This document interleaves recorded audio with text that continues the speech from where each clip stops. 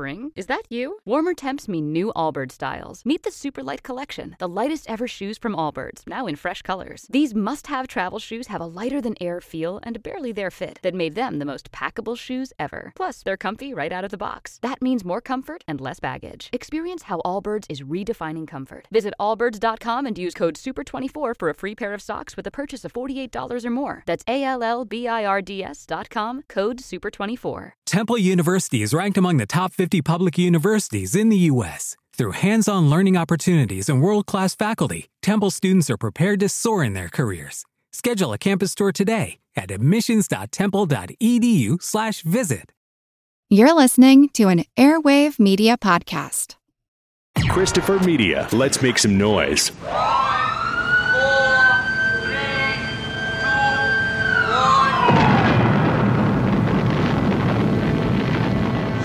Orion Pictures presents Wolfen. For centuries, they have been hiding in the rubble of your cities. The concealed threat. The invisible terror. Chris! You scared me. They can sense the rhythm of your blood. Hear clouds pass overhead. See where you are blind. A force so deadly, it will tear the scream from your throat. Wherever you are, they are. Somewhere in the world, every other day, a corporate executive is assassinated. Team her up with Wilson. Murphy or Mahoney, I'm comfortable with. You're uncomfortable? With surprises. There's not a trace, not a speck of metal. Nothing softer could have ripped and ravaged like this. Is it an animal? Well, it ain't human. Do you realize how many people disappeared without a trace? Something out there might be eating people. Did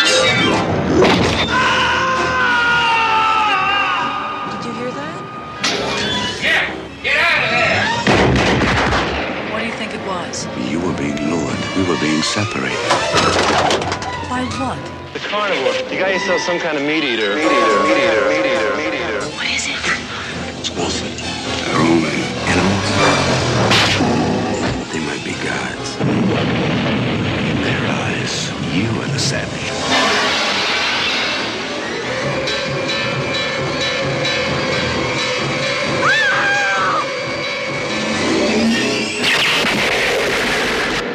Wolfen. Welcome to the projection booth. I'm your host, Mike White. Joining me is Mr. Jedidiah Ayres. How's it going? Good to see you. Also joining us in the booth is Mr. Stephen Graham Jones. Glad to be here. Ready to talk about some Wolfen. Shocktober 2019 continues with a look at the 1981 movie from director Michael Wadleigh, Wolfen. Based loosely on the 1978 book by Whitley Strieber, the film stars Albert Finney as Dewey Wilson, a world-weary New York cop who is assigned to the macabre murder of a real estate mogul, Peter Vanderveer. Initially thought to be a terrorist plot, Wilson is assigned psychologist Neff, played by Diane Venora, to aid in his pursuit. They soon learn that they are facing something much more sinister and much older. We are going to be spoiling Wolfen for anyone who has not seen it before, as well as the book, and maybe a few other things along the way, so consider yourself warned. So, Stephen, when was the first time you saw Wolfen, and what did you think? First time I saw it would have been late 80s. It was the first horror novel I ever read, so it was in my veins, in my life, but Howling was actually the first werewolf movie I saw, so yeah, I didn't catch on to Wolfen until the late 80s, and I think the first time I saw it, I wanted more crazy, over-the-top werewolf action, you know? I was, probably 15 or something. Yeah, this definitely is not a werewolf movie, even though it was kind of sold that way. It's arguable. I'm not considered a werewolf movie. I don't think you necessarily have to have transformation sequences and somebody waking up naked in a hayloft to be a werewolf movie. To me, these guys, these Wolfen, can be considered werewolves. I mean, they're what, Canis, Lupus, Sapiens? I mean, werewolf is a mashing together of man and wolf, and they have some sort of human intelligence. Maybe not human. They have an intelligence higher than we usually assign animals anyways. And I mean, they can engage in symbolic thinking. You know, at the end of the movie, when Detective Dewey, I guess I shouldn't call him that. That's too much like Scream, huh? When Dewey Wilson is destroying the little mock-up of the real estate project, they understand what he's doing. They're able to understand that this is a miniature of a future possibility, you know? And to me, they kind of are werewolves. They're actually, in my novel Mongrels, these Wolfen are what I tried to make my werewolves look like, even though my werewolves do transform back from human to wolf. So, Jedidiah, when did you first see Wolfen, and what did you think? I first saw Wolfen just a couple of years ago. I think it was 2016, 2017, and actually my seeing of Wolfen coincided within probably weeks of having read Stephen's book, Mongrels, which I'd read handful of Stephen's books before, but Mongrels really, really kind of blew me away. I'd never read a werewolf novel before, but I'd certainly seen some movies, and I thought I had some, pretty good ideas of what to expect. But I was very pleasantly surprised and found a lot of cool things that I'd never thought of in werewolf text. In his stuff, and then happened to see, I read his book over the summer, and then happened as we were getting, toward the end of the summer and into Halloween season, I think I was just looking for scary movies and stuff I'd never seen. I came across Wolfen on a streaming site. I don't remember which site it was, but I put it on and was really kind of blown away by it. It was not at all what I expected it to be. I knew the poster with the great gleaming eyes and teeth and coming out of the very, the blackness. But that is the only context I had for the movie, and it was a lot more and a lot different than I was expecting. And I saw so many similarities from my very limited perspective on what werewolf stories are and things like that. I felt like it was very kindred to Stephen's novel Mongrels, and so I got very excited about those kind of connections. And then, frankly, I would be so happy just to sit back and listen to Stephen talk about this movie and what it meant to him. But yeah, I love the movie from the first time, and I have just this week watched it again, but only seen it a couple of times now. I think I saw this movie the first time when I was probably like 13, 14 years old, and was just so shocked by the level of violence, especially in the first few minutes. I mean, the whole idea of the bodyguard getting his hand bit off and that the hand is still moving, the people getting their throats ripped out. I mean, this was really gory for me as a young teenager. And I will admit that until I ended up reading the book, reading the screenplay, reading all these articles about it, I had to do a lot of reading basically before I could actually understand what the hell was going on with this movie. And finally, maybe yesterday when I watched it for probably like the 5th time, it finally clicked for me where I was like, okay, now I understand what you're trying to say. But this is a fucking dense film. Michael Wadleigh, the director, he took Streiber's novel. I mean, they both have like ecological concerns, I guess, or how good they're both kind of probing into how good of citizens are we on the planet, and not necessarily guardians, but how are we messing things up. And I think Wadleigh sensed that core of possibility in Streiber's novel, and then he just did something completely not different, but he magnified it in a way that Streiber kind of thought it. I think Streiber, didn't he think it made the movie colder or something? I want to say he did. I mean, it's definitely super different than what he was giving us, but you're right. It's kind of like Wadleigh took the novel and exploded it into a much bigger story, because the story by the Wolfen book is basically it's a couple of days, and it's a few policemen, 2 policemen who are killed by these younger Wolfen, and they shouldn't have been killed, because then that opens them up to investigation. And then basically once the Wolfen figure out, hey, these 2 detectives, because Neff and Wilson are partners in the book, they're not shoved together like they are in the movie. Once they figure out these 2 detectives are on to us, we have to kill everybody who knows about us, especially these two. And there's a whole thing about Neff's husband and Neff falling in love with Wilson, or Wilson falling in love with Neff. And there's some similarities, but there's a ton of differences as well. And all of the stuff with Native Americans and shape-shifting and terrorism, that is off the table in the book. Oh, yeah, for sure. Ebert says in his review of Wolfen is not about werewolves, but about the possibility that Indians and wolves can exchange souls, which at the time I wrote Mongrels, I wasn't aware of Roger Ebert's review of Wolfen, but I probably would have tried to use that as an epigraph or something, because that's what I'm kind of against anyways. But in Wolfen, I prefer the novel myself, because in the novel you get to go into the Pack's head, into the Wolfen's head. But the big difference in the movie and the novel for me anyways is the end, It's wildly different. In the novel, Wolfen, it ends much like The Howling ends, the movie Howling, with the public now becoming aware that these creatures exist. Whereas in the movie, the secret is kept, and we're supposed to, as the audience, understand that we have this shadow civilization, this predatory shadow civilization living beside us, and we should police our own behavior better. I prefer the novel ending myself. Well, the movie is set very much in early 80s, late 70s New York City. I mean, the book is set there as well, but the movie really embraces that, and the whole idea of rich people being kidnapped. I mean, if you've seen All the Money in the World, you know that happens.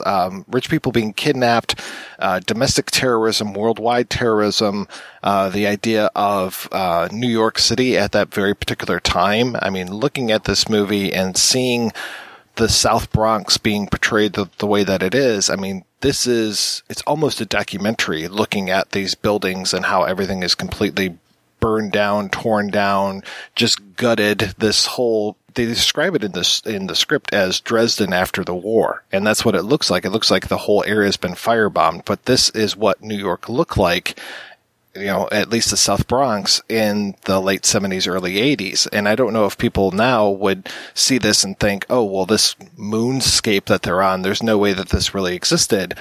This is not the New York of today, but this is the real deal. This is, we talked about this in Cruising, like the whole idea of the city going bankrupt and, Ford tells city to drop dead, those kind of things. I mean, New York was really suffering, and this urban, I can't even say blight, this urban ruination was a real thing, and this is indicative of what was happening at the time. Being in St. Louis, people here love to tell that John Carpenter filmed a lot of Escape from New York in St. Louis because it was so bombed out looking and awful. But look, watching this film, I'm like, shit. God, I mean, I know they knocked these buildings down for a movie. That's what it looked like. That's incredible. I don't know why they didn't just film Escape from New York there. Maybe they needed a few more buildings to actually be standing. By the 1970s, the Bronx experienced some of the worst ravages of urban decay, with the loss of 300,000 residents and the destruction of entire city blocks worth of buildings. The media attention brought the South Bronx into the national spotlight. Politicians like Jimmy Carter and Ronald Reagan visited the area and declared them disaster areas. Charlotte Street, at the time of Carter's visit, had been so ravaged that part of it had been taken off official city maps. Reagan declared in 1980 that he had not seen anything like that since London after the Blitz. Now, in today's context, we can read the movie Wolfen as warning us about the dangers of gentrification.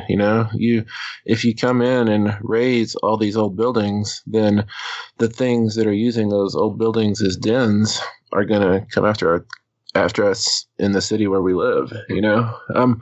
I mean, for the Wolfen, when you knock down those buildings that they're using, they're both losing their cover where they can, hide and sleep and everything and take their victims.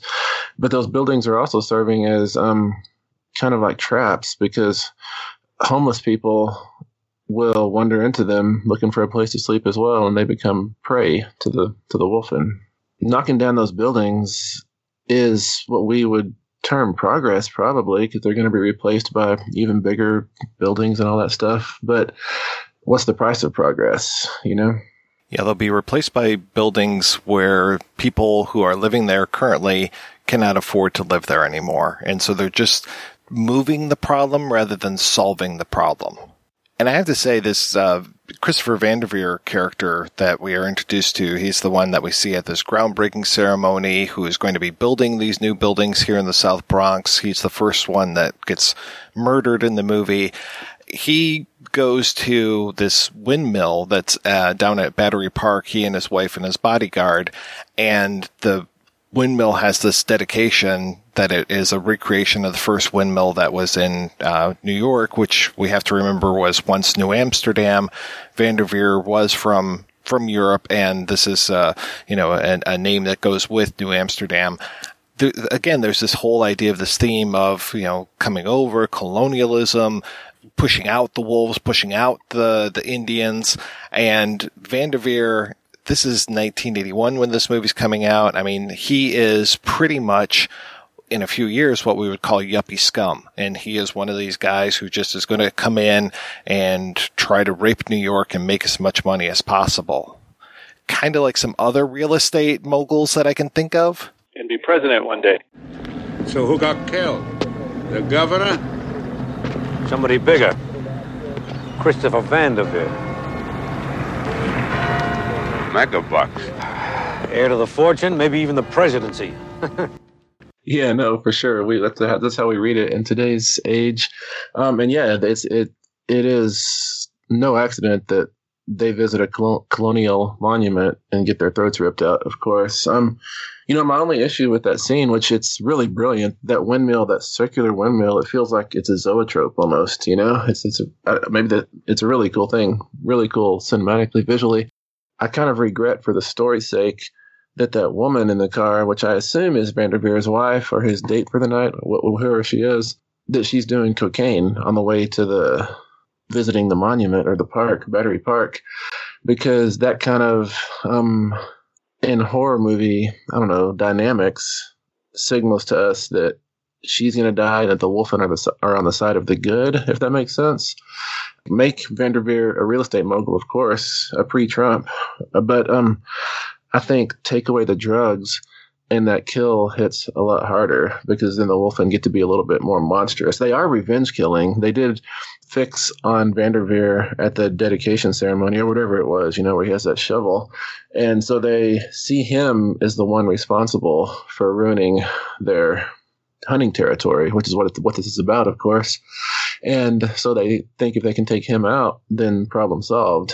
But to me, he becomes a better, avatar or symbol of this gentrification if his wife isn't doing drugs, because that, to me, starts up a different dynamic. But, also, if I remember correctly, the fourth person to die, that homeless, now he may be homeless, I don't know, that guy who trades that jewel, that pendant for the drugs, the pill and a half, and he takes them and gets eaten out in the rubble. The fact that he's on drugs as well when he's eaten tells me that these Wolfen are kind of taking drugs indirectly. Like, if they're feeding on the people on the very liminal edges of society, people who are just, popping pills and snorting lines, then the Wolfen are getting coked up and doped up as well, so that's the last thing you want, are doped up werewolves.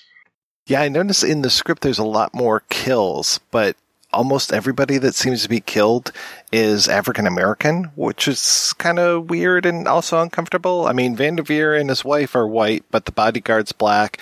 The homeless person is black. Those are the ones that we see in the film.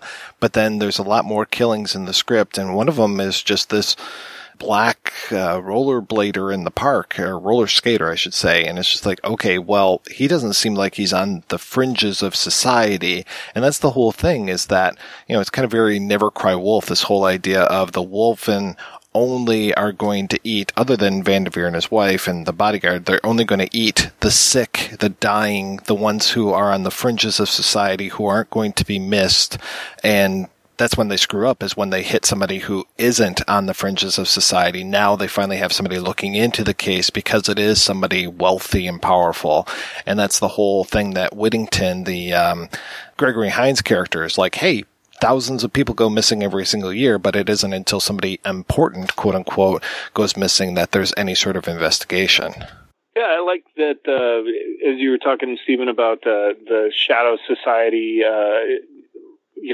that you don't know what you're encroaching on when you gentrify, when you knock these things down, that there is life there, there is a hierarchy of life there that's functioning even if you can't see it. And later in the film, when Edward James Olmos, talking about the Wolfen, says they might be gods, that reading of it is great, because then reading the reviews and articles about Wolfen, it was talked about as this very sort of lefty political movie, but I don't think it quite works totally that way if you're leaving it that the answer really, what would be best for everyone, is to just go ahead continuing to leave things the way they are and continue to sacrifice the vulnerable to these gods, who will leave the rest of us alone if we just if we just let them feed on the vulnerable in our society. So I thought that was a weird way that the articles I read didn't really address that when they talked about its politics and things. Yeah, that's a good point. It's almost like the King Kong dynamic has been engaged. If we leave one Fey Ray out there for the giant gorilla to eat, then we can go on cooking in the village. Talking about the Shadow Society, there's only 4 basic types of werewolf stories. The first one is I'm Bit, What Am I?, which is that's pretty much American Werewolf in London. There's Someone Here's a Werewolf, which is what the Wolfen is. It's usually when there's an investigator who is trying to find out what's doing this to these bodies. Like, Silver Bullet works like that too, I guess. There's the monster kind, which is Dog Soldiers would be a monster one. And the way you can kind of identify a monster werewolf story is that you can replace werewolves with, man dolphins or with giant snails. And it's the same story, and it usually happens over a single night and it's kind of random. And then you have the more kind of, urban fantasy build, like a secret history, which is to say there have been werewolves among us, alongside us for the whole time. And that story, the secret history one, is probably the one that we're telling ourselves the most lately, because it's all about acknowledging the other as a person, which is something we need to be learning and doing, of course. But so Wolfen, to me, it's more or less Someone Here's a Werewolf, but it kind of, in the movie version, it has tinges of secret history because it's still secret at the end, that they keep the Wolfen secret. I like this whole idea of there being 2 police forces, that there's the police force that Dewey Wilson, the Albert Finney character, is on, and then there's the police force that Rebecca Neff, the Diane Venora character, is on. And that is something called executive surveillance systems, where it is a police squad basically just for the rich and powerful, and that they monitor all of these rich people and have eyes on them at all times. And that kind of comes out of this whole idea of the kidnapping of the rich. And I also like that Vanderveer's name, his code name, is Romulus, which plays back to the whole Romulus and Remus, suckling at the teat of the wolf for Rome. And they use technology a lot more than the police. And they kind of show this dynamic to say, like, police are still using paper and pencils and whiteboards and all these things and using older methods, in quotes. And then EES or ESS is using high-powered imaging things, all of these sensors. Basically, it's like an infrared kind of camera to show if people are lying or not, and they show that a couple times. And then that also ties in with the Wolfen, because we get this whole idea of Wolfen vision, which runs throughout this entire thing, which is this thermographic photography. It's all being done anytime there's a Steadicam shot from Garrett Brown, and we see kind of the Wolfen vision as we're chasing around the people or observing. That whole idea of the thermographic imaging, of course, and even especially because there's a sound that comes every single time they switch to this Wolfen vision, John McTiernan must have seen this movie because this is what Predator would be. Every time I hear that noise, I'm just like, oh yeah, that's the Predator noise. Compare Wolfen to Predator.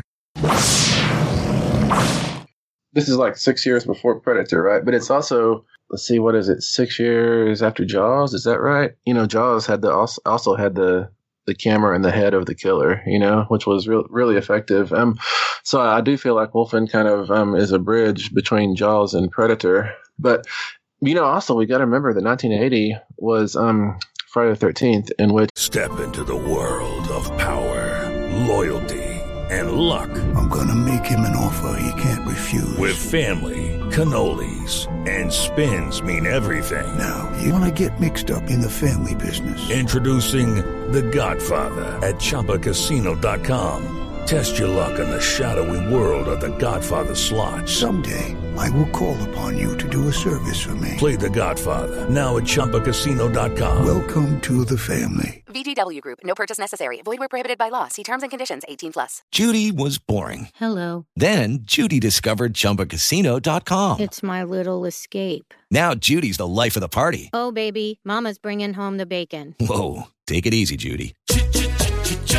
The Chumba life is for everybody. So go to ChumbaCasino.com and play over 100 casino-style games. Join today and play for free for your chance to redeem some serious prizes. ChumbaCasino.com. No purchase necessary. Void where prohibited by law. 18+. Terms and conditions apply. See website for details. We have some slasher cam action with Pamela Voorhees, you know, getting to look through her eyes, which was like looking through Michael Myers' mask, I guess. But Attack the Block, it was Wolfen something as well, because if I remember correctly, that had some kind of altered vision or enhanced vision. Is that right? Do you remember Attack the Block? If you're talking about the poster art for Wolfen, the monsters in Attack the Block look like they came right out of that. They're just dark shapes with teeth and eyes. And yeah. Although, you know, when I'm talking about Friday the 13th, I guess that really shouldn't factor in because Wolfen started shooting in late 79, which was also when Friday the 13th was shooting. And if I understand correctly, Wolfen was intended to come out in October 80.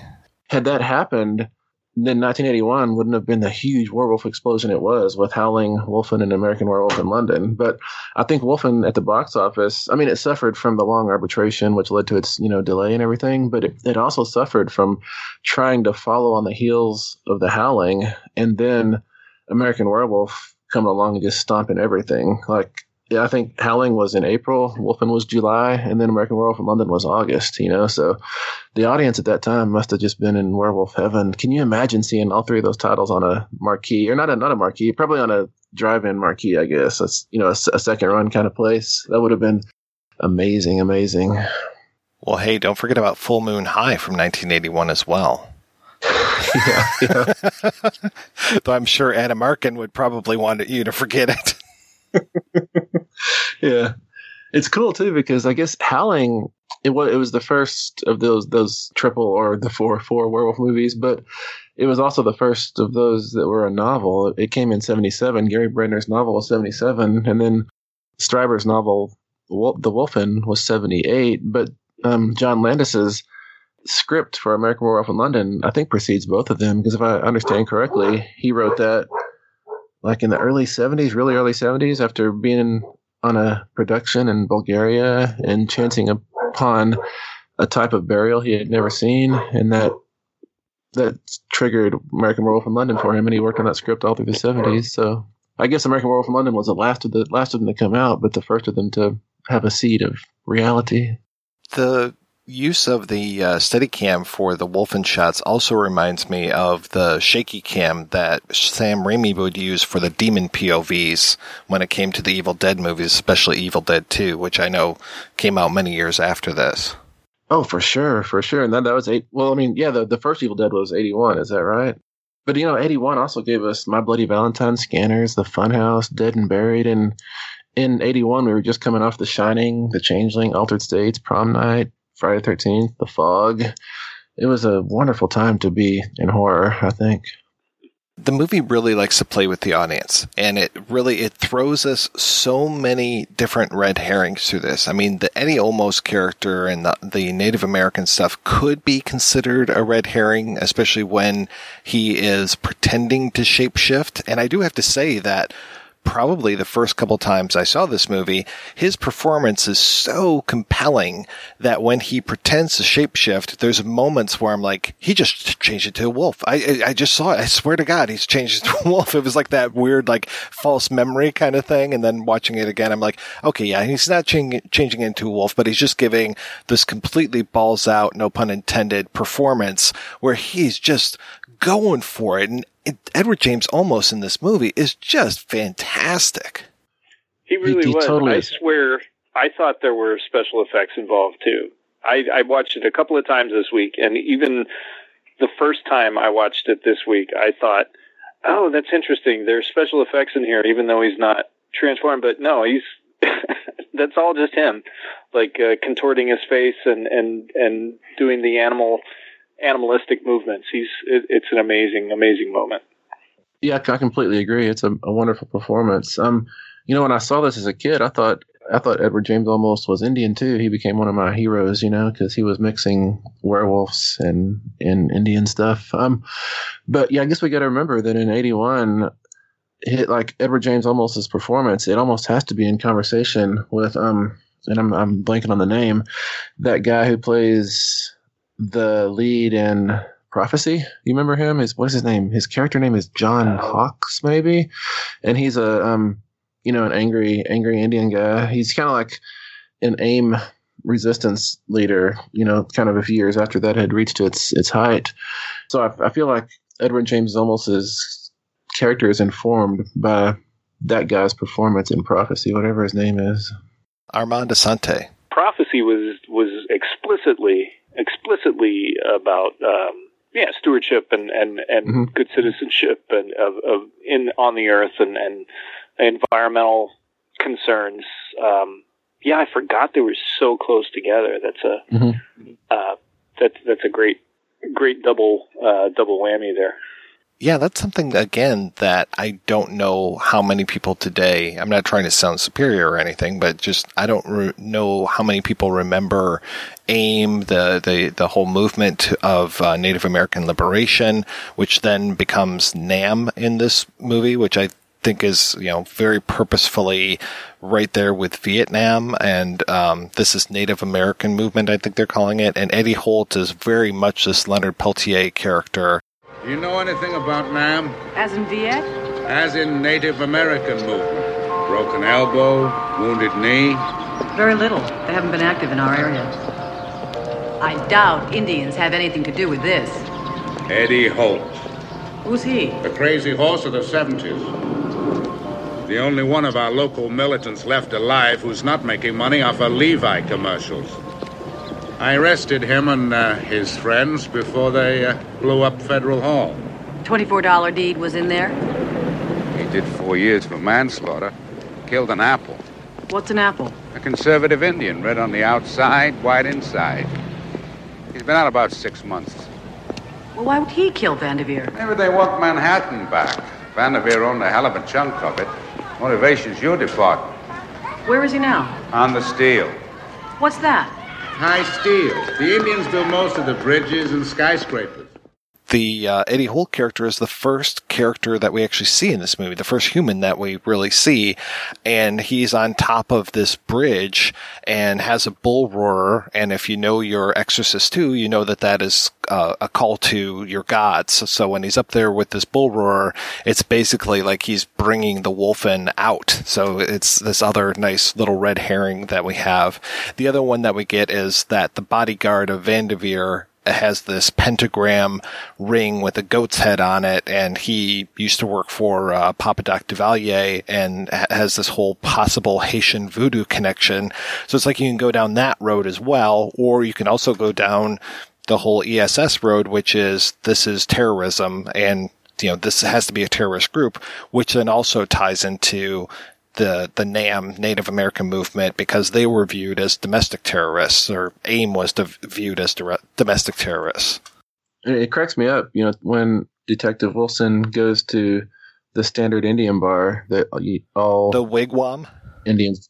Yeah, that all Indians have to drink at. You know, everybody there is always so sullen, and they never really want to look at you completely, and it's always smoky, and it cracks me up. But in this movie, I mean, I want to call it the standard Indian bar, but to tell you the truth, it's exposition bar. You know, because he just walks in and doesn't even say any words, and everybody just lays down the secrets of the whole movie, and he's like, "All right, I can leave now." You know. It's that time in the script. We have to give you all the information now. We're done playing around here. It's Wolfen. You might have thought it was something else. No, it's Wolfen. Yeah, they really just throw it out. But how beautiful. It works so well, though. Like, the audience is so primed to know what's going on. I love that there's no precursor dialogue, no gestures, no anything. White man walks in looking very confused. He's got the scratches on his face. Yeah. He's got his buddy's blood on him. We'll let him know what's going on. It's remarkable to me that this is Gregory Hines' first movie role because he is electric. Every single scene that he's in, I just love him. And then I love the chemistry that he has with the Tom Noonan character of Ferguson. And Noonan is just playing Ferguson like he's out in outer space someplace. And I just love when those two get together. Those are the best scenes in the movie for me. I completely agree. You can say that about any Tom Noonan movie. Any movie he shows up for 5 minutes. Oh, those were the best scenes. Oh, yeah. If I remember correctly, at one point I looked Gregory Hines up because I also thought this was his first role, and I think it is his first role of substance. Wasn't he also didn't he do something in a Monty Python movie or something? It seems like he did. Well, he was in History of the World Part 1, maybe you're thinking. Talking about, characters and roles, every time I watch Wolfen, I imagine what the movie would have been like had Dustin Hoffman been cast as Detective Wilson, because Hoffman was campaigning so hard. He wanted that role so bad, and Wadleigh was like, "No, it's Finney. Sorry, Dustin Hoffman, Kramer, all the stuff you've done." He would have brought a different weight to the story, I think. I'm curious how much Wadleigh had this precast, because in the script, when they go to the morgue, and I love Albert Finney just eating cookies at the morgue as he's looking at all these dead bodies, but there's the one morgue attendant who's just like, "You shouldn't have been messing with that bitch. That's why you got shot." And that's Reginald VelJohnson. And I don't know if in the movie they call him this, but in the script, he calls him Reggie. So I'm just like, did he already think Reginald VelJohnson for that role?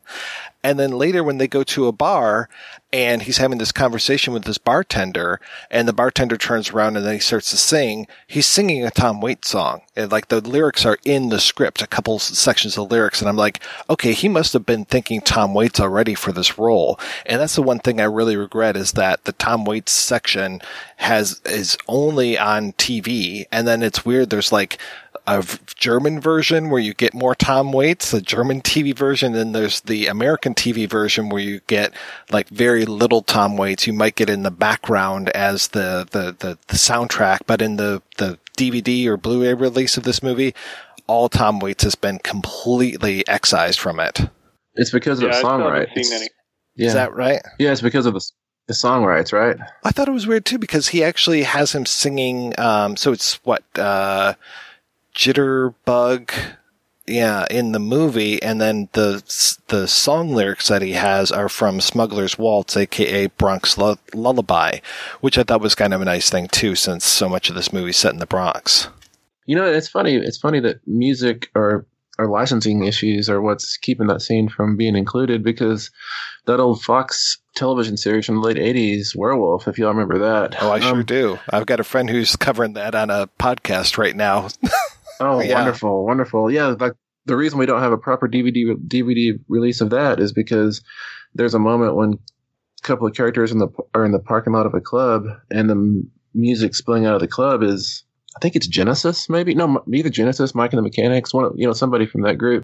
And the DVD, whoever wants to do nobody can get the rights to that music, and for some reason they can't excise the music, and I guess they don't have the original elements, so they can't just remove that layer of sound or something. I don't know what the technical impediments are, but because of that 15 seconds of song that they can't get the rights to will never get Werewolf on DVD or Blu-ray, which makes me sad.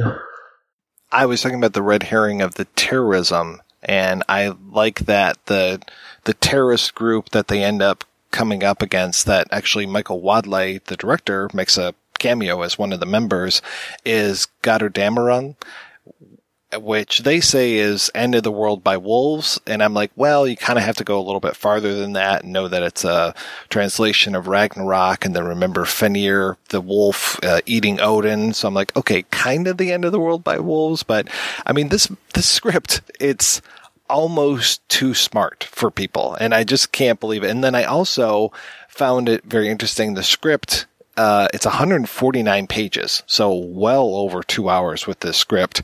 And it has this whole prologue that all takes place in New Amsterdam with Vanderveer's, relative from long ago, and him interacting with Native Americans and him interacting with Wolfen and stuff. So it's just like it kind of ties it together a little bit more, but I can see why they just chopped that and started it in present day.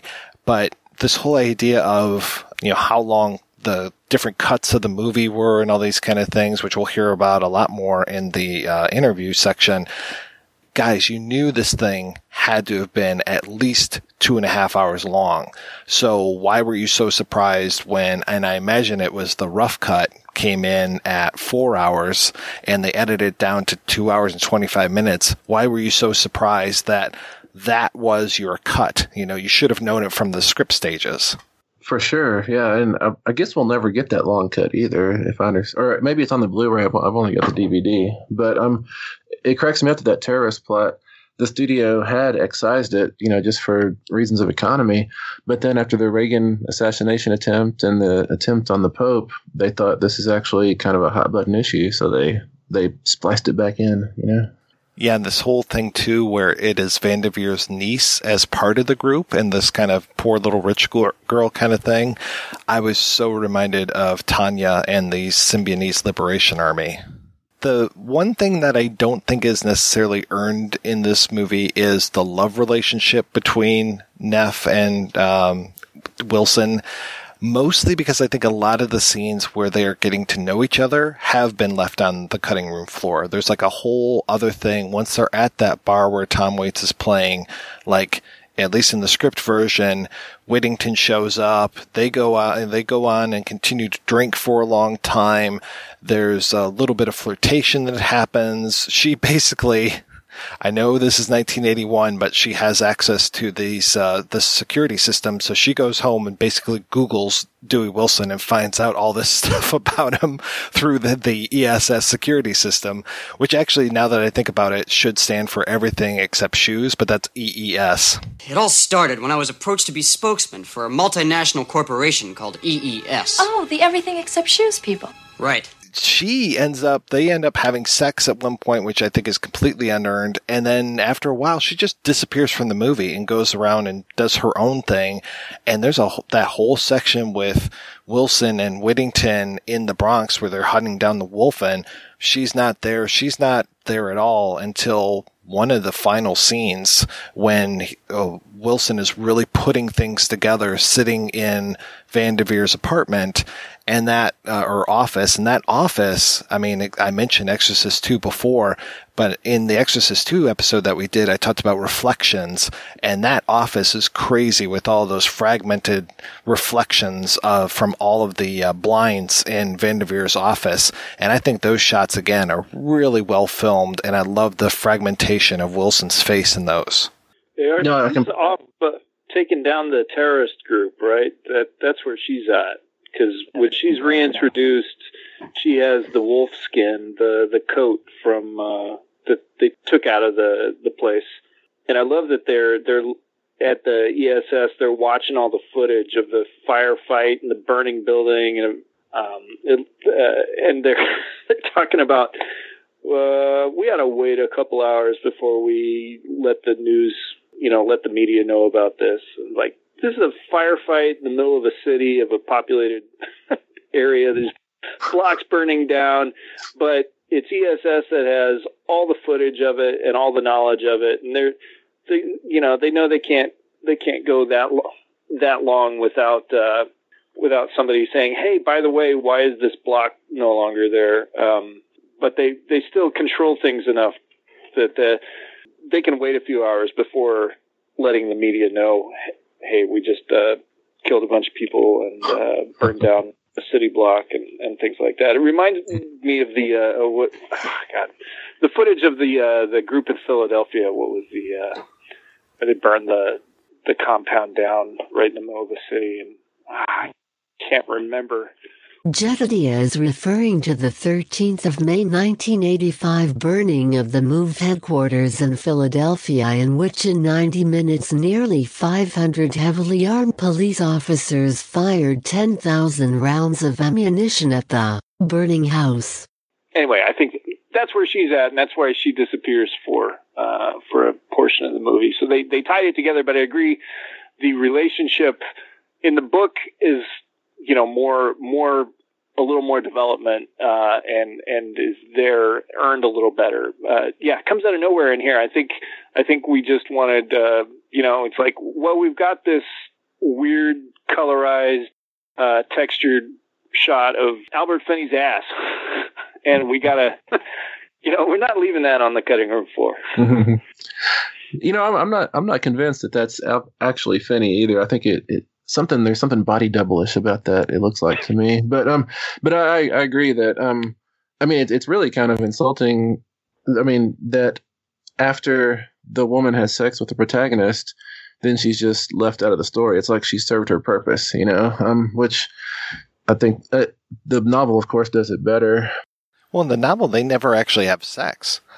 And in the novel, she's the last man standing. She's the final girl, basically, and she's the one who takes care of shit, which also speaks to the idea of the female wolf, that it is a female wolf leader at the very end, like after the old father dies, that it's the mother who ends up really trying to save them, and that it's not just a matriarchal or patriarchal society. It's basically who's the best leader, and that's one thing I like about the Wolfen politics.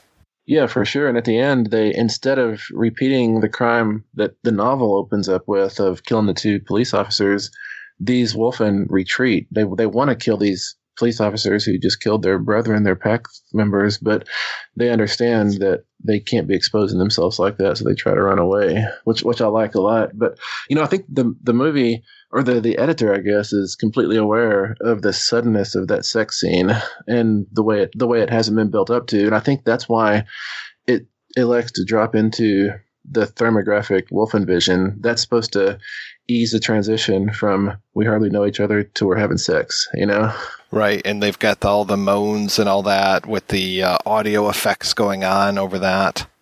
I could do without those, frankly. So one of the more disturbing parts of the movie. Well, as I'm watching this movie, I can never talk about a James Horner score without picking on James Horner, because he just recycled himself so much.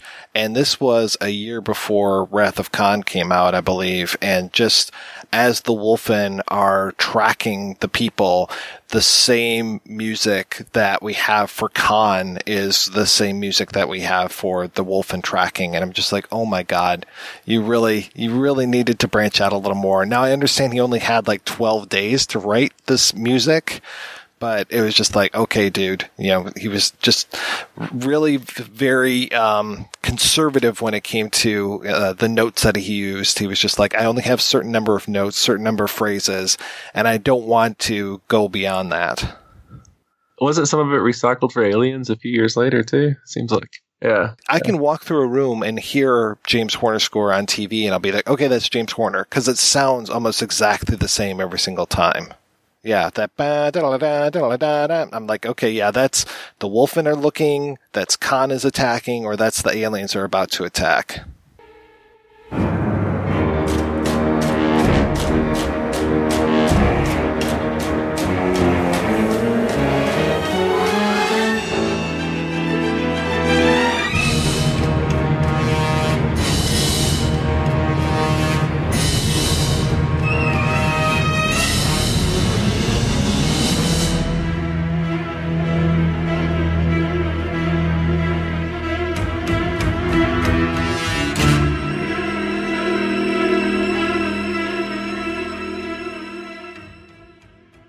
You know, do I remember correctly from the credits? It says something about Megasound, like, you know, that's like Panavision or something. And I meant to look up what other movies are released in Megasound, but also I have no idea what Megasound is. Do y'all have any idea? Well, I know the sound was supposed to really change when we got into that Wolfen vision.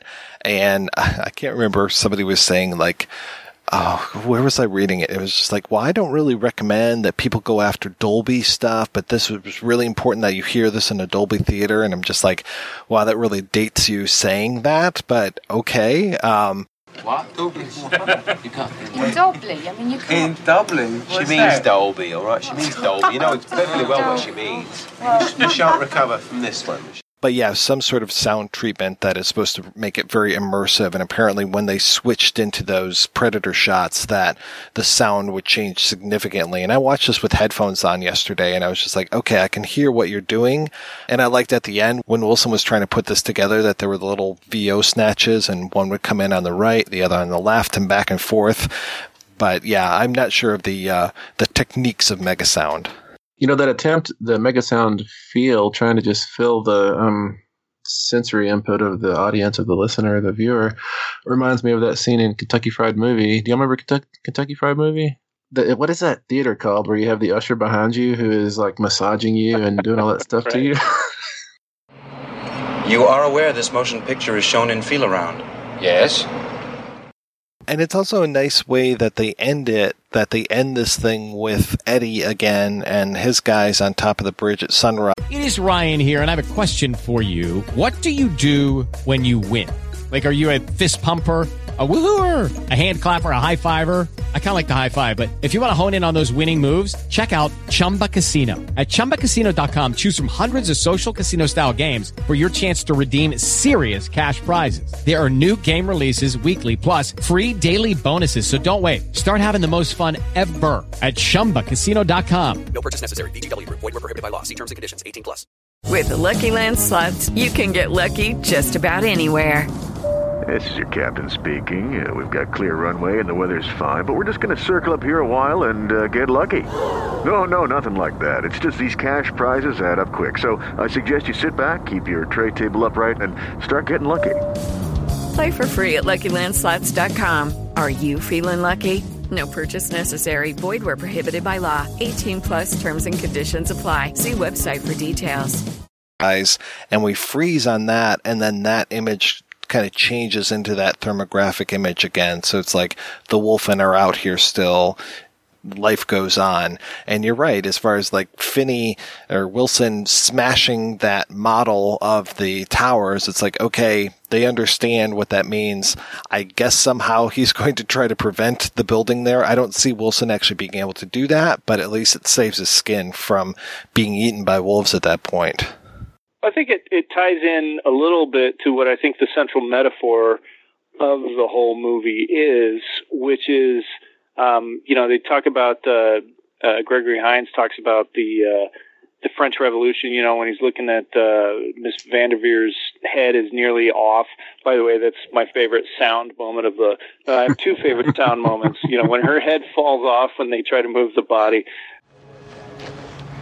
Be careful with her. Head. That was hilarious, and then when he opens the beer in front of the microphone and it blows his ears out, sounds like a gunshot. That was great. But when he's talking about the beheadings in the French Revolution, it was instantaneous. Instantaneous. You see the chicken run around with his head cut off, and nobody ever thinks about the head. During the French Revolution, when they chopped the heads off, they quick pick them up out of the basket and look them in the face. And most went out right away in shock. Every fifth head or so was alive, wide awake, eyes blinking, mouth trying to say something. Yeah, sure. The brain can live without oxygen for more than a minute. That's a long time, buddy boy. How'd you like to see your own body and know you're dead? And you combine that with Edward James Olmos saying, you've lost your... you've got your technology, but you've lost your senses. The graveyard of your fucking species. And this whole sort of surveillance state stuff, and the technology and the being able to like rise above, the wolves never go up all that high, but there's constantly helicopters and there's on top of the bridge and things like that. All these like up high views of civilization. And it's like they're saying, the head's already off. This civilization is dead. And now we're up here still, we know it's dead, but we can still see it, and our senses are cut off. But we've got this technology and we can see it and we can understand it maybe. And these Wolfen are going to be around a lot longer than we are. They're going to survive and they're going to keep going. But, this is pretty much the end. This is the French Revolution. Your head's already off. You're dead. You just don't know it yet. And I think that's kind of the nicely woven throughout the script in several different places. Yeah, that's a brilliant read. I've never heard that about Wolfen, and I completely agree. Now that you say it, you should write that down somewhere so everybody can know it. Or everybody will listen to this podcast, and that's the way everybody will know it, I guess. But talking about heights, I remember in the novel it was such a big thing, such a cool thing, that the Wolfen can climb the sides of these skyscrapers because their front paws are kind of a little bit prehensile. They can grab onto things. They almost have thumbs. But that to me is something that the movie doesn't land hard enough for the audience, is in that wonderfully mirrored office at the end, which we know from earlier when it was a daytime shot is really at the top of the world. You have this view of the whole city. It's ridiculously high. Right before that, the Wolfen were on the street, and Finney and Neff retreat to that high office, and then the Wolfen are suddenly there. And I think as an audience, we forget to put together the links of how did these wolves get to the 50th story or whatever. And I think that should have been just stultifyingly terrifying. And instead we get the slow motion wolf coming through the sugar glass, which is fun to watch and all. But I would have much rather been amazed and mystified at how can canines get this high without an elevator. I feel like that was maybe in the book, because the Wolfen, I remember, were stalking the different characters, and I was assuming that was why we got the wolf vision while they were having sex, because the wolves are outside the apartment watching. Mm-hmm. They followed Albert Finney over, but it was not explicit that this is how they're climbing or anything like that. But I wonder if that was part of. I didn't read the script. Was that in the script? Was that something that was left on the floor? The whole idea of them stalking the cops was definitely in the script, just like in the book. But as far as how they got up to the top of the building, no. And like how they literally disappear, that wasn't addressed either. Yeah, they disappear like Sean Connery in Entrapment. They're just like suddenly gone. But I think that the movie Wadleigh doesn't mess with how they got up there because he's limited to using actual wolves. He didn't have the CGI tech or the practical effects to do these Wolfen as Streiber wrote them, which are vaguely canine, but they're kind of jacked up at the front like a hyena, and their faces are a little bit smushed in. Their snouts aren't as long. Their ears are in the wrong place for wolves. Their eyes have a little bit too much knowledge or awareness in them. He couldn't do all that, so he had to use real wolves, which, as I'm sure y'all know, because they were using real wolves, they also had sharpshooters all over the set when the wolves were in play, so that if one of the wolves broke character and became its true self, they could pop it, The whole thing that you're talking about, the idea of the world is looking at itself from the decapitated head, I love that idea, and I like that it plays out too in the movie, the whole idea of the severed hand, and that we see the fingers still moving, and that when Dick O'Neill, the Warren character, who's Albert Finney's boss, when he gets his head cut off or chopped off, that you can still see that moving and almost trying to talk. Though he should know better when he gets into a car that there's going to be a Wolfen in the back seat. I mean, that is the oldest trick in the book. Monster in the back seat? The oldest trick in the book. Yeah. Those Wolfen are movie watchers. I'm surprised they didn't have like one-liner for him. Yeah, no one-liners in this movie. No, none of those action tropes, which is actually kind of refreshing. It kind of is, but I think Wolfen is coming out of that tradition of, like, in the 70s, there was that classy horror thing. You know, coming out of Rosemary's Baby, we went to, like, Exorcist and The Omen. There's this idea of this kind of reserved horror that doesn't splash blood everywhere, you know, and doesn't have, like, the shower scene and all that. And I think that's what Wadleigh was going for. He wanted to plug into that line of development, that tradition or whatever. But the bad thing was, at the box office, blood on the walls was what the audience was clamoring for, you know? So I think his attempt at a reserved horror or classy horror came probably about 3 years too late. Well, I think it's amazing. Just, you know, I didn't know any of this until I was reading up on it just, you know, this week, that what a troubled production it was and what a mess it was coming from, you know, I read the book, and parts of the script, and you know, I see, God, it's so different, this version to that version. There's things left on the cutting room floor that make other parts of the movie that exist not make much sense, or feel jolting or things like that. But how well the movie works anyway. How you know, it's got that reserved, that classy, that, you know, maybe, what they would today call elevated horror. You know, it's got that sort of meta element to it, or something that, you know, this movie is about something and it knows it's about something, but it's also got fucking werewolf tradition basically. And it's scary as hell.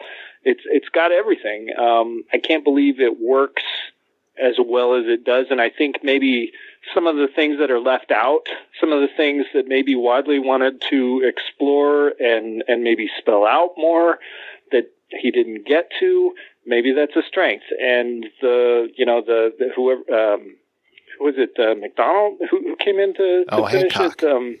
Not John D. McDonald, but John D. John Hancock. Right. right. Yeah, I'm a crime guy, so John McDonald is John D. McDonald to him. I almost wrote that in the notes, by the way. Did you? Well, he was coming into, let's get some wolves in it, and let's get some blood, and why do we got to mess around with all this stuff?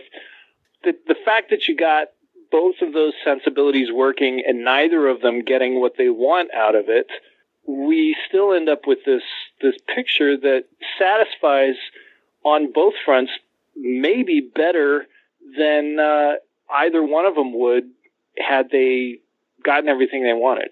And I think that's marvelous. I mean, that's probably the editor. I don't know who that is, but it's somebody salvaging a mess and making something pretty remarkable out of it. Because I think it's a remarkable, stylish, beautiful, mystifying film. No, I agree. I think I think there were actually 4 editors assigned to this, who they all did their different versions and cuts. And I think that you're right, that they're the ones who pieced together this big mess. And you're probably right that had either the studio or Wadleigh had their own vision realized, it wouldn't have been as satisfying as it is. But, this is a very intentionally put together movie too. I mean, the product feels intentional, because like last night when I watched it, I had a clock on it, and at 43 minutes is the first time we see Wolfen eyes, like those red eyes at the top of the staircase in the church. And then at 72 minutes is when we see a kind of a silhouette of a Wolfen up on a half wall or something, and it's Wilson who sees it. And then at 88 minutes we get a Wolfen in close up attacking, so we see its whole thing clearly. And then at 100 minutes we see the pack, so we go from eyes to silhouette to an attack where we see it clearly, and then the pack. It's a wonderful gradual segmented kind of build. But this is the Wolfen is also playing with it's having fun with werewolf tropes, like the full moon, which doesn't affect Wolfen at all. But Wadleigh or somebody involved with this knew that the audience is expecting the moon to play a part. So then the Gregory Hines character, when he's up in the window doing his black moon over New York, whatever it is, whatever he says there, he immediately dies, because what's happened is the Wolfen saw the moon, and they became what they are supposed to be. All right, we're going to take a break and play a series of interviews. First, we will hear from the author of The Wolfen, Whitley Strieber. Up next, we'll hear from producer Rupert Hitzig. Then we'll hear from co-director John D. Hancock. And finally, we'll hear the conclusion of the interview with composer Craig Safan. And we'll be back with all of that right after these brief messages. I am thrilled to introduce Ovid.tv, the new streaming service for art house films, documentaries, and international cinema. Described by the New York Times as a haven for indie gems, Ovid.tv features films such as Claire Denis' Trouble Every Day, Deborah Granick's Stray Dog, and Raul Ruiz's Time Regained. As a special introductory offer for Projection Booth listeners, you can save 50% off the first 3 months of your subscription. Just head on over to Ovid.tv, that's OVID.tv, sign up with the coupon code PODCAST, and you'll get Ovid.tv for just $3.50 per month for 3 months. The offer expires August 31st, so act now. You'll have access to hundreds of films not available on any other platform, which you can start streaming on all of your favorite devices, such as Apple TV and my personal favorite, the Roku. Once again, go over to Ovid.tv, OVID.tv, sign up with the coupon code PODCAST, and you'll get Ovid.tv for just $3.50 per month for 3 months. Act now.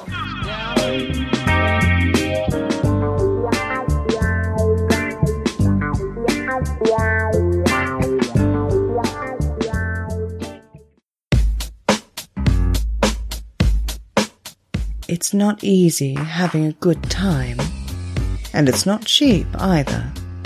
Every week, the Projection Booth brings you a new show, possibly even 2, focusing on all genres of cinema.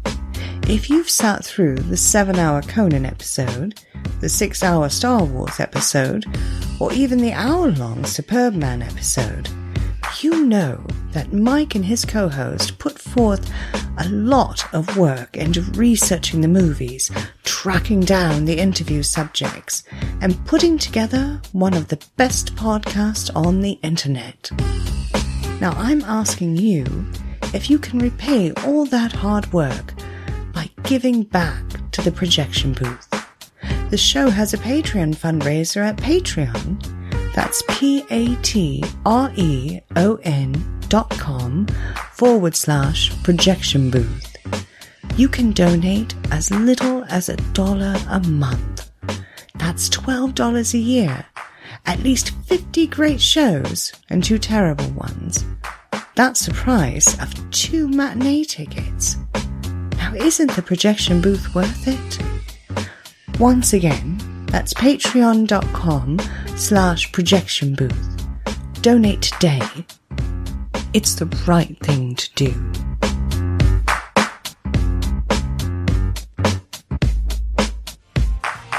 Hi there, faithful Projection Booth listener, Chris Stashew here. If you're looking for even more deep dive film discussion, both old and new, on and off the cinematic beaten path, check out the Culture Cast. Every episode I'm joined by a different guest as we traverse the cinema landscape talking about not only our monthly theme, but also some of the year's biggest films. I'm even joined by the host of the Projection Booth, the one and only Mike White. So if you want to listen to even more conversations on film, head on over to culturecast.com or find it on all podcatchers, both Android and iOS.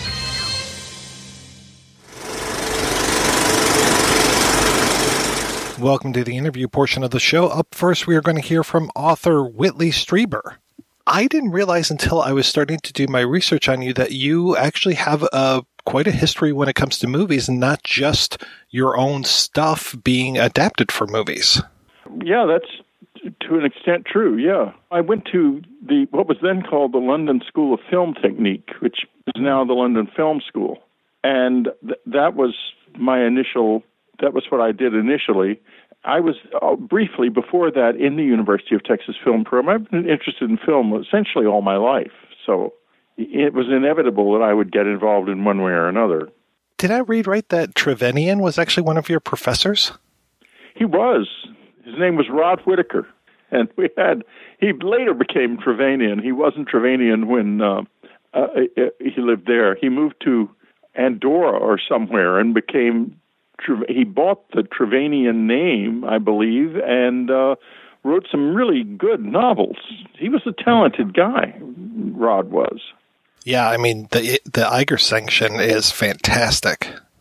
Yeah, he drove around the campus in a big Cadillac convertible, and he was cool. He was really a fun man. I'm glad I met him, and I learned an awful lot from him about, not so much about the deeper film world of film, but about what popular film was and what popular culture is. The guy loved popular culture, and that's very clear from what you later see in his Trevanian books.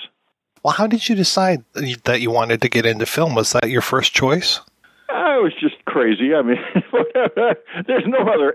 Anyone who tells you anything else is not telling you the truth. Simple as that.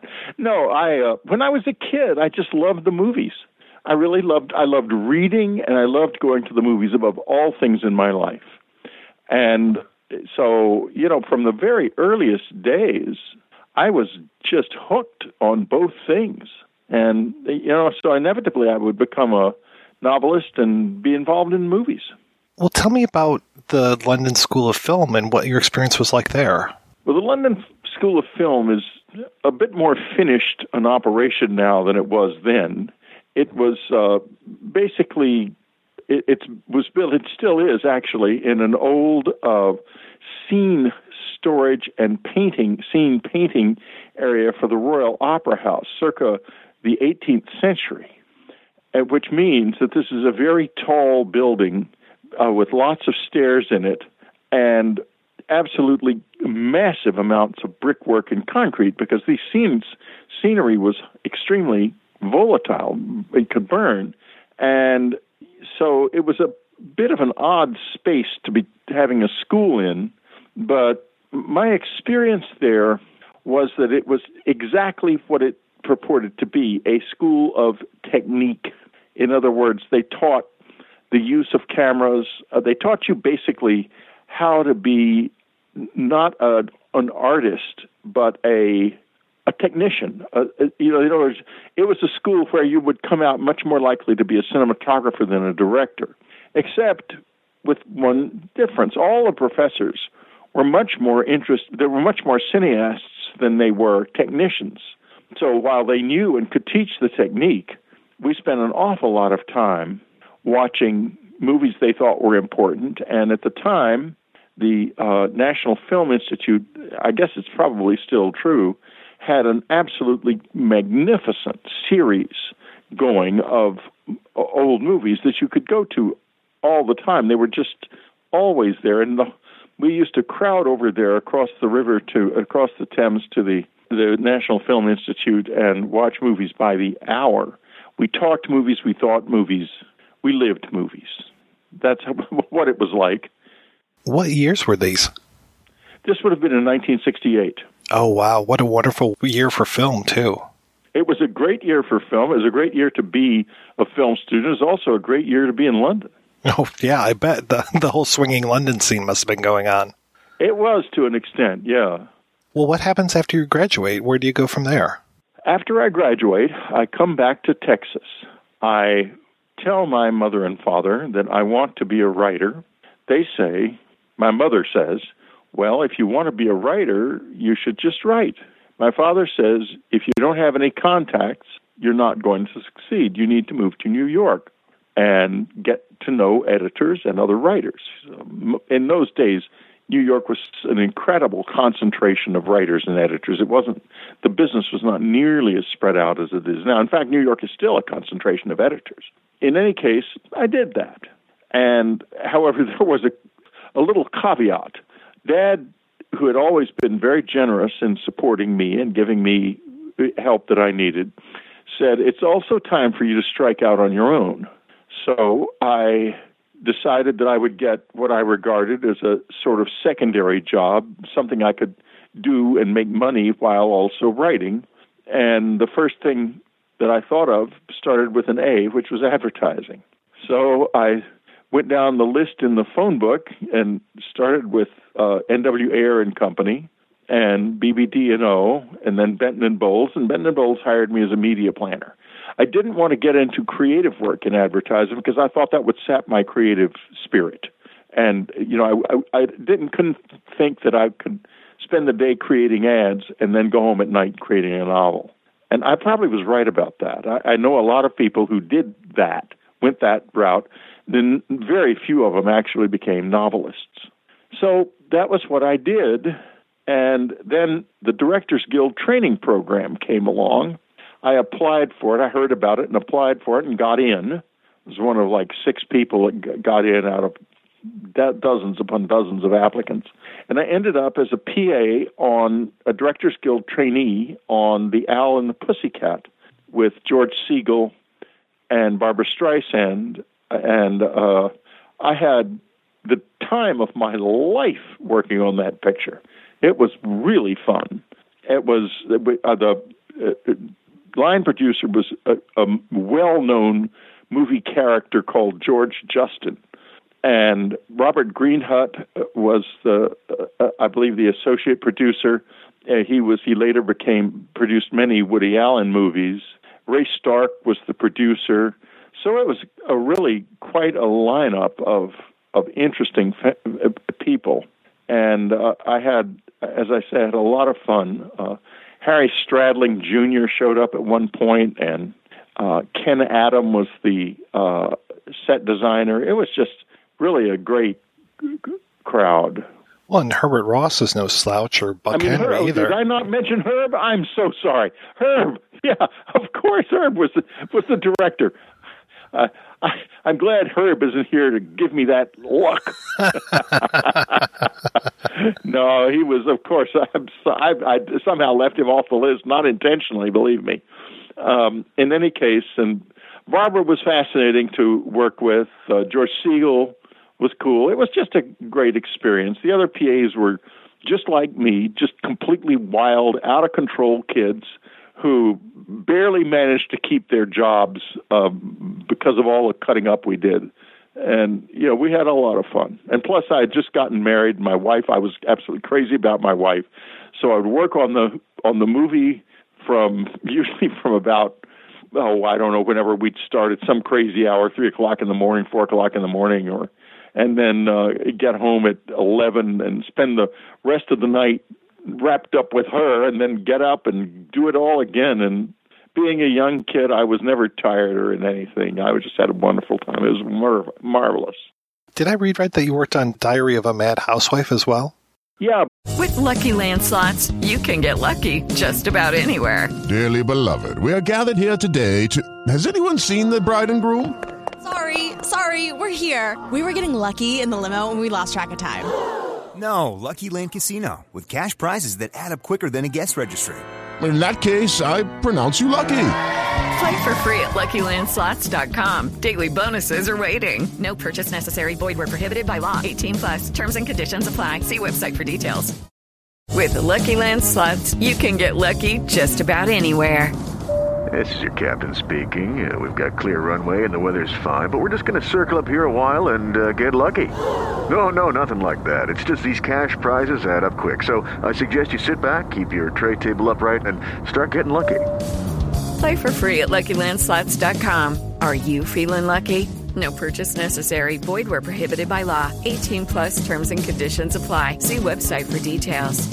But not so long. I didn't enjoy that at all. That was a whole different ball of wax. The assistant director was a bit of a tyrant, and I was having the advertising people calling me up and saying, why don't you come back? We miss you. We miss all the practical jokes and the fun, and also the fact that you were the best guy we ever had in the media department. And so finally I thought to myself, why am I doing this?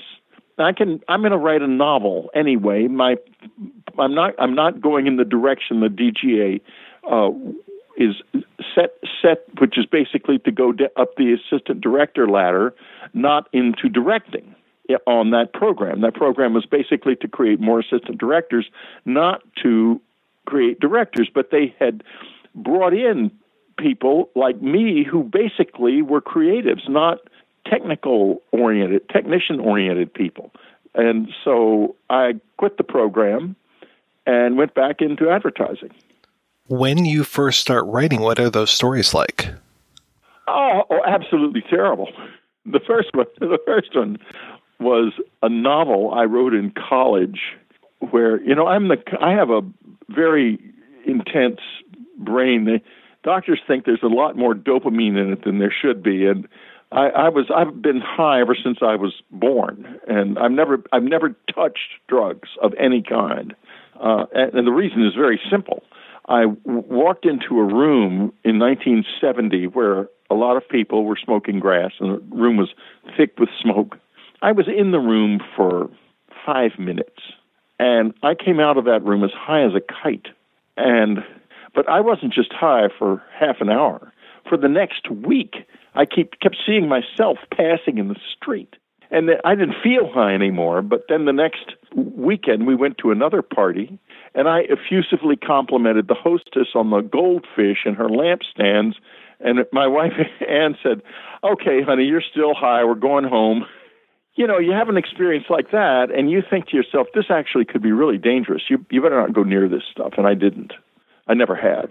Anyway, the first novel that was Little Paradise, was sort of written on one of these natural highs that I am on, and then the first really odd novel I really made an effort to sell was called Ginger.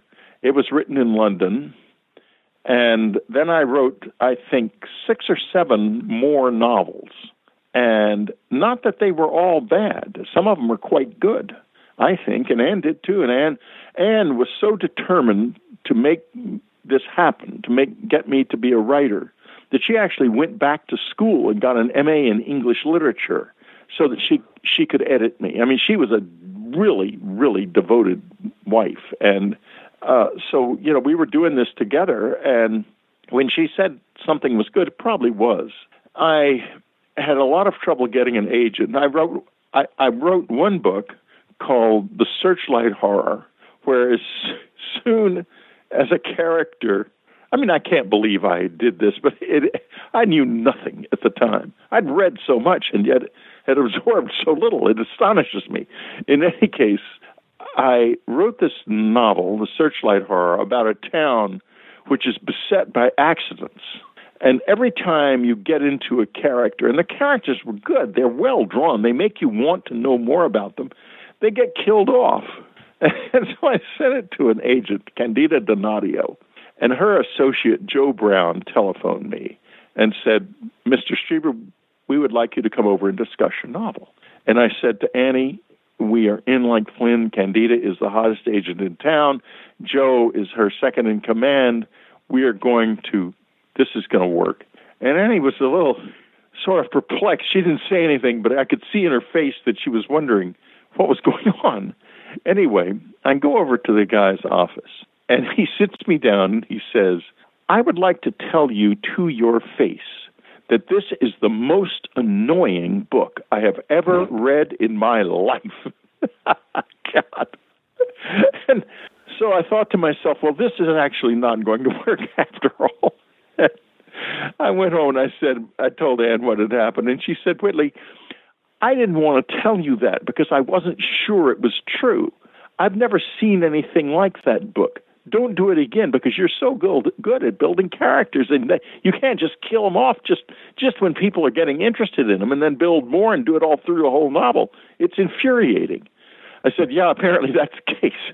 So then I kept on. I wrote another novel called Catherine's Bounty, which is probably the best of the novels I wrote in those days. And I had sent a previous novel to an agent. I won't name her.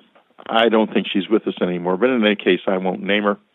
And she had sent a letter back saying it was very promising and that she would love to see more. And I sent her Catherine's Bounty. And nothing happened, and nothing happened, and nothing happened. I wrote her a letter. There was no email in those days, and I didn't dare call an agent, so I get no reply. One Saturday morning, there's a knock on the door, and it's a postman, not in uniform. He introduces himself, and there he has my manuscript all neatly tied up in a bundle. And he said, "I just wanted to bring this to you because I know it must be important to you. I found it without even an envelope in the bottom of a mailbox. And I want to tell you also, my wife and I read it, and we loved it. It's a really fine novel. And I read a lot of novels. And then he proceeded to reel off a lot of famous novelists who he had read. And so that postman and his wife were my first public. But I was afraid to send out Catherine's Bounty again because I thought maybe there was something about it that it was infuriating agents as much as the Searchlight Horror had. And she hadn't even put it in an envelope. The only reason I got it back was that my address and name and address were on the title page. But that was such a nice thing that guy did. There's a lot of good people, so many good people in the world. It's so easy to forget that. We spend all of our time kvetching about all the horrors, and there's plenty of horrors, God knows. But, there's a good person for there are 10 good people for every one bad, in my opinion, at least. And he was one of them. Have you ever thought about going back through some of those trunk novels and seeing if there's any life left in them? Oh, gosh, we all have trunk novels, and we all leave them in the trunk, and we all think to ourselves, one day when I have passed on and everybody has finally realized just how good I was, the trunk novels will be brought out and published. What will happen is the trunk novels will be eventually inherited by the kids who will say, this storage space costs $40 a month. We need to just toss this stuff. That's going to be their fate. And you're resigned to that, huh? I'm resigned to it because most of them probably deserve it. Catherine's Bounty probably doesn't deserve that, and maybe I will do something with that someday, yes. But the others are struggle. There's an enormous amount of struggle in writing novels. It's really hard. It's like script writing. It's in many ways it's different, but equally hard. And a script is so amorphous. And then I've worked on a lot of scripts, and there are so many different players. You get everything all done and all finished, and you're speaking of Herb Ross, there's a great film involving scripts called The Last of Sheila, which anyone who is interested in the film business should certainly see. There has a priceless moment in it when a Sue Mengers-like agent is presented with this script, huge, thick thing that these guys have obviously been working on their entire lives, by these hands coming with shot cuffs, and it's obviously some fancy assistant. And she just waves her hand and says, get rid of it, it's a piece of dreck. And it goes away again. That's their moment in Hollywood. Hollywood has a lot of moments like that, many, many more than the other moment when the voice on the phone says, "This is Hollywood calling. We love your work." In fact, speaking of Hollywood, I pitched a series for kids one time.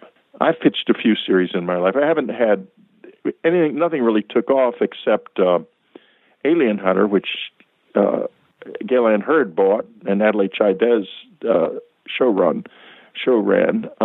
But anyway, I went in, Ann and I had this idea called Templar Nights, and we pitched it. And the guy sits there and he says, that's the best pitch I've ever heard. That is the most exciting idea I believe I have ever heard in this office. And I've been in this company for 15 years. And I said, "Oh, great. Are you going to buy it?" He said, "Oh, no." I said, "Well, no. What? Why not?" He said, "It's a little bit out of our age group." And I thought, is he joking? It's sort of like, remember that in Larry David's show? Yeah.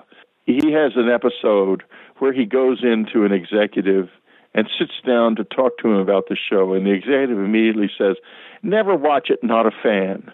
And Larry David gets pissed off and leaves. And the guy is left sitting there thinking to himself, well, I tried to intimidate Larry David, and he walked out the door. Only the difference was this. Larry David's a multimillionaire. When we walked out of that door, we had about $1,500 in the bank.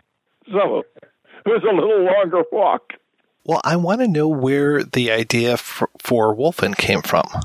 I think this is where it came from. It's one of these things, a lot of things can come from a lot of different places, and you can't ever really put it together. But I think it came from basically two places. First was, we lived at the time on Central Park West, on West 85th Street, right off West 75th Street, right off Central Park West, in a brownstone. Now, lest you think that, oh, what an elegant New York life they were living, this was a 7-flight walk-up to an apartment so small that it came with a tailor. In any case, that's where we were, hanging on. And I was making at that time about $175 a week in the advertising business. So, and Annie was terribly brilliant, and she couldn't help but correct people and tell people what she thought they ought to do. So she was often between jobs. In fact, she was practically always between jobs. The only job she had that lasted was being married to me, and I loved her for it. She would always speak her mind. She couldn't help it. In any case, so we were there. And one night, in the middle of the night, I live by night, and I always have. And even when I was a little boy, I was always the only person awake in the house, and the only person, I was getting up and getting my own breakfast at 5:30 in the morning when I was 9. And I would have been doing it earlier, but I wasn't tall enough to reach the stove. In any case, I get up and I take a walk.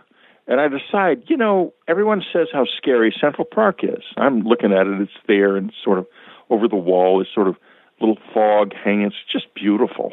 I thought, any mugger. Lucky Land Casino, asking people, what's the weirdest place you've gotten lucky? Lucky? In line at the deli, I guess? Aha, in my dentist's office.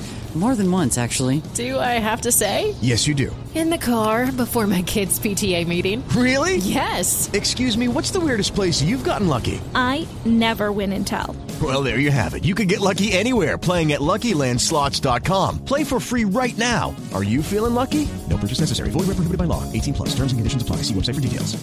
Hello, it is Ryan, and I was on a flight the other day playing one of my favorite social spin slot games on ChumbaCasino.com. I looked over at the person sitting next to me, and you know what they were doing? They were also playing Chumba Casino. Coincidence? I think not. Everybody's loving having fun with it. Chumba Casino is home to hundreds of casino-style games that you can play for free anytime, anywhere, even at 30,000 feet. So sign up now at ChumbaCasino.com to claim your free welcome bonus. That's ChumbaCasino.com and live the Chumba life. No purchase necessary. VGW. Void where prohibited by law. See terms and conditions. 18+. Who is going to be there now is going to be starving to death. That's not where they have to be. They have to be where there are people. So I decided I'm going to take a walk in Central Park and see what happens. So I went out, and I went as really quiet and dark and wonderful. And I'm walking along, and I get ironically, to the literary walk. And so I'm walking down the literary walk, and I begin to become aware of the fact that I am not actually alone. And I think, you fool, you romantic idiot. Of course it's filled with crazed perverts and madmen. But it's not that. There are dogs shadowing me just outside the tree line on both sides of the literary walk. A lot of dogs, because they don't see you, and they're feral dogs. And they're looking at me, and I think to myself, it is real clear to me one thing. These guys have not had enough supper, and I am here, and I don't have any fur, and my teeth are crappy. So I better get out of here. And I sped up and got the hell out of there and never went back at night, because the dogs come out at night. At least they did then. Everything is so much more controlled now. I'm sure they've all been carefully taken to shelters, and they're no longer, it's not wild anymore anywhere in the world, much less in Central Park. Anyway, that didn't plant a seed. But then I read in some paper somewhere a story about coy dogs, which were dogs that are mixtures of dog and coyote that are supposedly so smart and so people-savvy that they can live among us and you never even see them. And I put the two things together, and the idea for the Wolfen began to germinate. That's how it started. And how do you decide I'm going to make this a police procedural mixed with the POV of the Wolfen? I don't know. It just came out that way. I guess, after I did a couple of chapters and showed them to Anne, she said in this tone of voice, "This is actually good." And I said, "What's good about it?" She said, "Well, first of all, the characters are good, and the Wolfen are wonderful. You've got to write more of the Wolf. The Wolfen have got to be a big part of this." And I thought, hey, she's serious. This is good. And I finished it, and I sent it to another agent who gave it to Jim Landis at William Morrow and Company. Jim loved it. He bought it for $175,000. I left the advertising business, unfortunately leaving behind a very nice raincoat, which I never saw again, and became a novelist full-time. That's how it began. That's fantastic. And what did that do for you? How did that change your life? Well, first of all, we lost all of our friends because they were contorted with jealousy. There's no other way to describe it. We just became isolated. I went up to Elaine's a couple of times, and I assumed that, this is after the book had been published, that a horror novelist would not be welcome there. But I met a few people, and we didn't go often. Where we did go a lot was a very, very cool place called Teresa's Little Secret in the 40s on Lex, in the basement of one of those brownstones. And you couldn't go. The Little Secret had no. It was like Pinocchio, that was a speakeasy that had become a restaurant after Prohibition. And to go to Pinocchio, you had to notice a little statue, a little puppet of Pinocchio in the window, and then you went in, and there was this very lovely restaurant in there. It wasn't pretty, but the food was lovely. Let me put it that way. Okay, so to get to Teresa's, you had to know about it, and I found out about it from a writer. I think it might have been from, maybe the name will come to me in a minute. It's been a long time. This is the early 80s, I guess. We were told about Teresa's and how to get in, which is you went to this certain address, you went downstairs into the under the brownstone. You would find that the door of the basement was open. You open the door, and there would be books stacked to the ceiling on both sides, everywhere, and a kind of path through them with a couple of light bulbs. And you went down that path, and it opened out into a wonderful, cute, tiny 3 or 4 table restaurant, which was run by Therese, who was a fabulous raconteur and would sit there telling stories while her friend Queenie, who was very ancient and had her own ideas about even what food was, let alone how to prepare it, would make the food and occasionally actually succeed at that, but not often. And then in the summer evenings, there was a little garden out there, and you could sit in the garden, and all kinds of incredible people came there. We met the King and Queen of Spain there. It was just so cool, so cool. So that was more our hangout than any other place. And, no one sort of knew who we were. We were kind of unknowns. But that didn't really matter at Teresa's. If you were there, you had to belong there. It was that kind of place. You couldn't just walk in. You had to have been introduced. So that was where I met more people. And I never got much into the literary community in New York, not the upper level of it, the Saul Bellow and level of it, but and John Updike. I met John Updike once or twice, but I got to know Peter Straub very well, and I had a couple of sort of intersections with Stephen King because the three of us shared the same agent, Kirby McCauley, and I got to know a lot of people in the horror field through Kirby and Peter, and I play in those days. I'm 74 years old, so I don't play practical jokes anymore because I'm too vulnerable to retaliation at my age. In any case, I played a lot of pranks in those days. And one of the best pranks I ever played, my wife was an expert at sussing out pranks. She did not like to be pranked, which of course makes it more fun. And but she was brilliant, and she was really good at figuring them out. And I never got her except one time. At this point, we were living in Brooklyn Heights, and we had another brownstone, and it was overlooked. It was down the street were two things: Norman Mailer's place and the New York Harbor. It was on a street called Grace Court.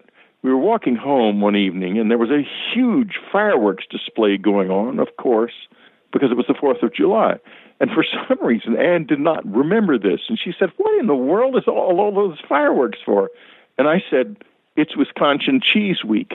She said, "Wisconsin Cheese Week?" That's the stupidest thing I've ever heard. How can they possibly spend all that money on fireworks in New York City? Wisconsin cheese is horrible anyway. Who would eat it? I said, well, a lot of people like it. Wisconsin cheese is famous. It's famous for its cheese. She said, well, it's stupid. And we went on into the apartment and forgot about it. About a couple of weeks later, we were at the Straubs, and Anne says, did you all see that crazy fireworks display a couple of weeks ago for Wisconsin Cheese Week? And Susan Straub looks at her and says, we saw the 4th of July fireworks. And Anne's face immediately darkens, and she looks at me, and I realize, uh-oh. Now, Anne was a person who, when crossed, felt the appropriate thing to do to the novelist was to hit him in the head with a book, which happened fairly frequently, because I am an annoying person. I try not to be, but that never works. Anyway, a couple of seconds later, wham! I got hit in the head with a book, but it's one of Peter's novels. And as you know, these novels are not thin. So I'm like reeling. And Peter and Susan sort of look at us, and then they kind of go on because, it's some kind of a spat between the other couple. Who knows what's going on? You don't want to go there. And the evening continues as I come out of my near collapse. So, I knew a few horror novelists. I doubt if they remember that story. It's a cute story, and I've never forgotten it, of course, because I'm the one who got it by the book.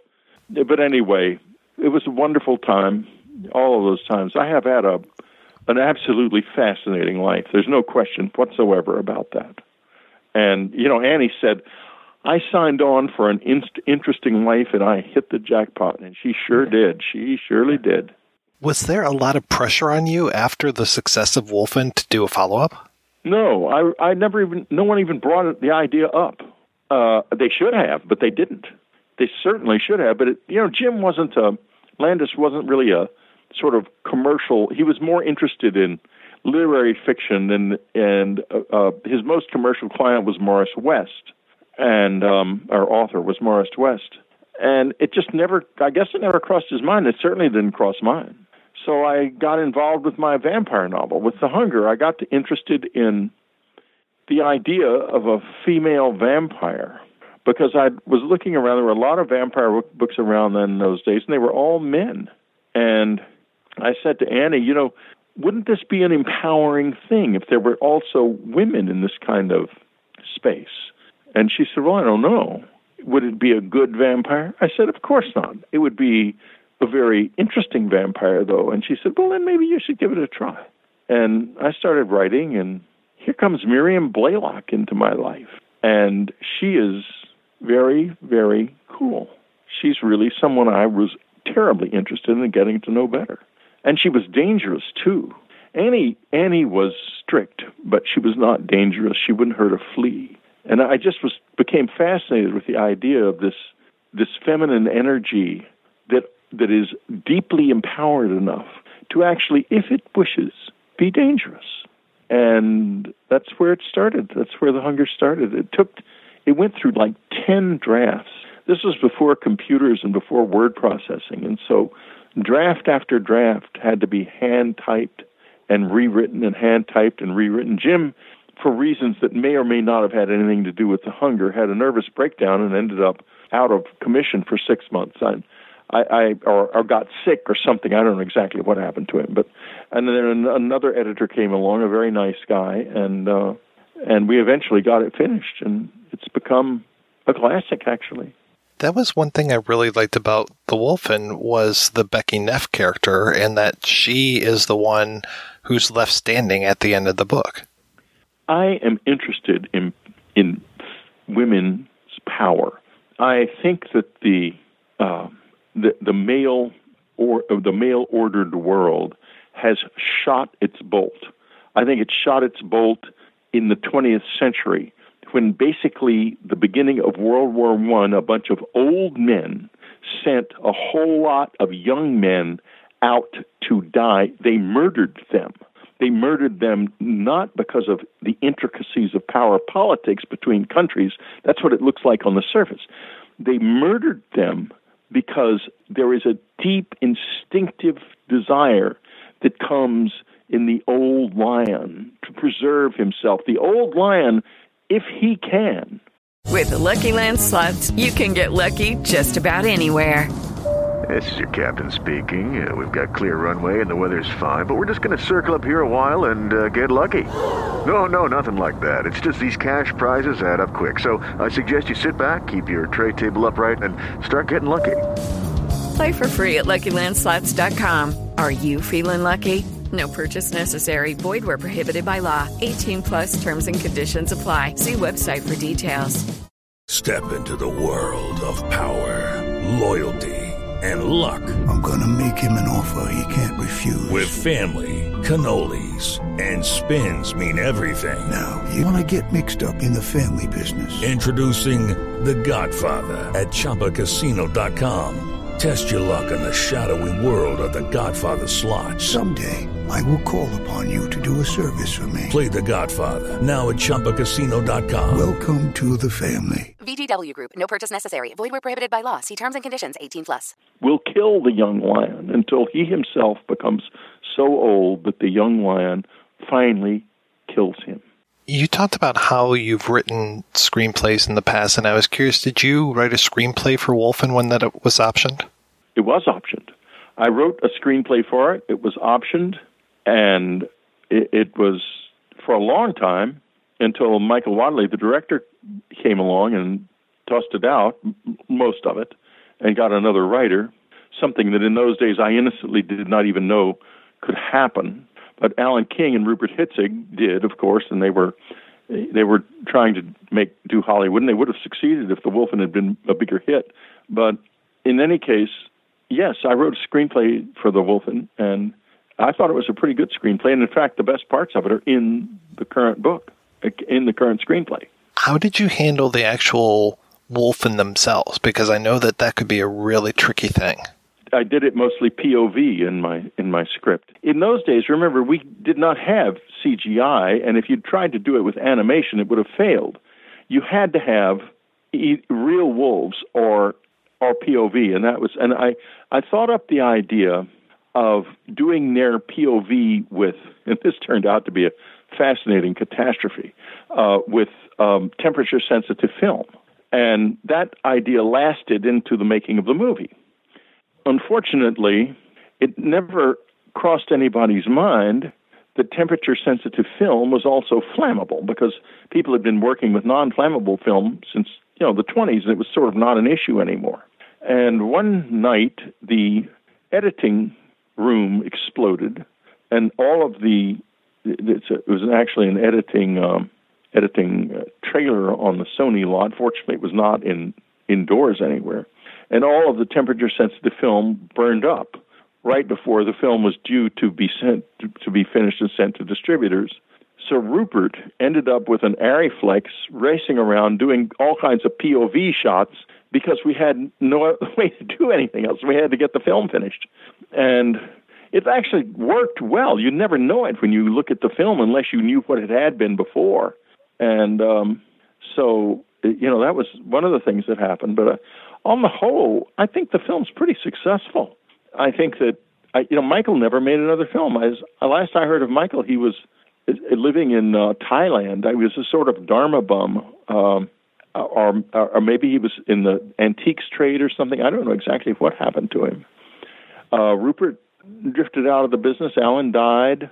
And, that's Hollywood. They don't call it Hollywood because it's fun. Well, I was curious because I know that production got very contentious towards the end. And how involved in that were you? Or were you just kind of safely ensconced in the literary world?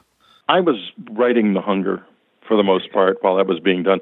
I went down to the set once or twice when they were in Manhattan and saw a few fascinating things. Like in those days, Albert Finney drank a fair amount. I mean, it's not a secret. He drank more than a fair amount. He drank, in fact, more than anyone I've ever known. And, when you see someone with a pint of Four Roses and they're working, that person is seriously into drinking. And so I was there, and I went up to, I believe, to Michael or Rupert, I don't know which one, and said, Finney was sitting on a bench waiting to go into a shot. And I said, I'd love to talk to Finney, say hello. And they said, sure, go right ahead. I walked over, I introduce myself. He sits there just staring off into space. I ask him a couple of things, tell him I'm glad he's in the picture. He sits there staring off into space. And I go back. He smelled like a distillery. I said, he's dead drunk. And I think it might have been Rupert. In fact, I'm sure it was. And Rupert says, just watch, it's fascinating. So they call him into the shot. And I think to myself, he can't shoot, he can't even walk. He gets up, stands up like a robot, robotically walks into the shot, does a perfect take, another perfect take, a third perfect take, comes out. As soon as he's out of the shot, he turns into a robot again, goes, sits down on the bench, and takes out the 4 roses and chug-a-lugs some. And I thought, my God, Albert Finney is drunk, but the character is sober. It was so fascinating. Maybe I'm telling a story on him. I hope it doesn't piss him off, but that's okay. Well, he's no longer with us, unfortunately. Yeah, that's right. I was just going to say, wherever he is, if it pisses him off, there's not a lot he can do about it. In any case, he was a great man and a fabulous actor, and that was a magnificently fascinating experience, I have to tell you. I never saw anything like it before or since. Well, what was it like for you when you see the movie finally show on the big screen? I was shaking in my shoes because I knew what had happened to all of that footage, and I was thinking maybe it's a catastrophe. And it was actually a pretty good movie. There were things about it I didn't care for very much, and things about it that were kind of unfinished. Michael tried for a kind of a bigger movie than you could really make with that material in those days, because we did not have the kind of special effects then that we do now. And he had some very huge, very expensive shots, like from the top of the Brooklyn Bridge and stuff, that didn't actually matter that much in the movie, but absorbed a lot of the budget. So, and it was, I think, I'm not going to say it's the greatest movie since sliced bread, but it's a lot of fun, and the Wolfen are effective. And so is Albert Finney. So is Diane Venora, in fact. She's an actress who should have had a lot more happen to her than did. Well, and then the supporting players, Tom Noonan and Gregory Hines are just fantastic together. When I will tell you this, when I saw the movie and I saw Gregory Hines get killed off, I said to Alan and Rupert, I said, you never should have killed that guy off. That guy is going to be a star. And that was correct. Have they ever talked about possibly doing it again? Oh, hundreds of times. It may have been even optioned a few times. I don't remember. But nobody's ever actually done it. And what I think they ought to do is, Hollywood being Hollywood, they look at the movie, not at the book, now that there's a movie. Once there's a movie, thank God, we don't have to read anything anymore. We can just look at the movie. So they look at the movie and they think, we don't see how this would work as a remake. We don't see how to do this. And then they look at the numbers, and the numbers were mediocre. So, there's no there.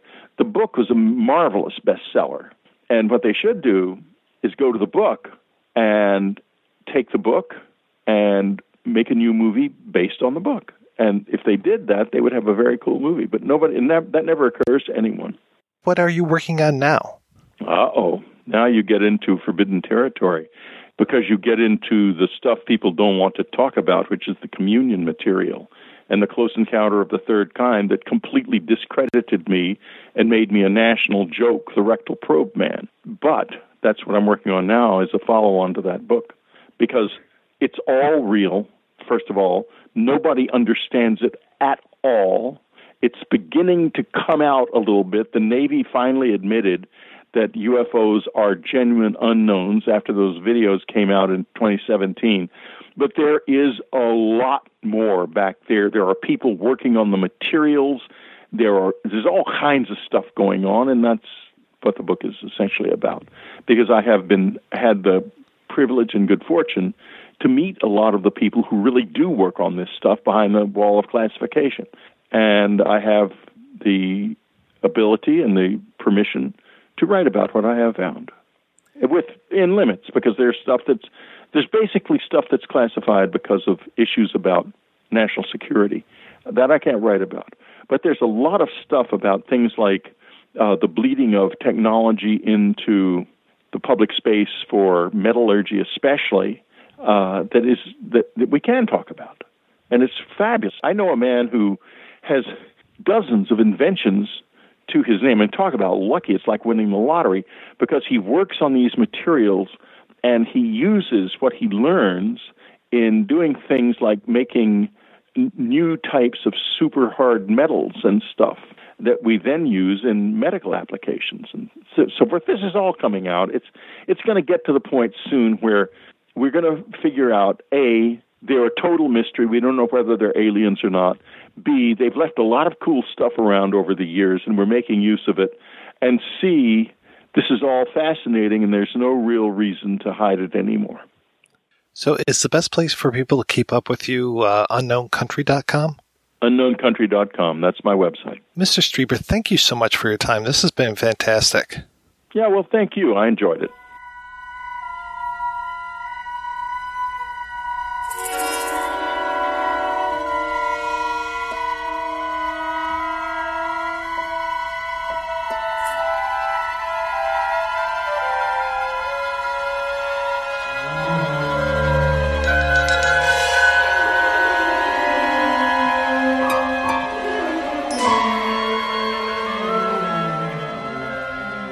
Up next, we're going to hear from producer Rupert Hitzig. Well, I'm very curious how you got involved in the project. I got involved because I was producing films. I was partners with Alan King. We had a company called King Hitzig. And one day, my brilliant wife, who is a literary agent at William Morris, sent me the galleys for a book by Whitley Strieber called Wolfen. And I said, wow, this could be a really extraordinary movie since I'm a New Yorker and this is a New York story. So I optioned it, and then I started putting it together in the traditional way. And along the course of the way, I attracted the interest of Mike Medavoy at Orion, and I had other relationships. I had made other movies, and we had a relationship so that I could get access to him, because that's the whole big deal in our business is access. He liked the story, The Galleys, and he backed me up. And then he said, I think this is great. Let's get a screenplay.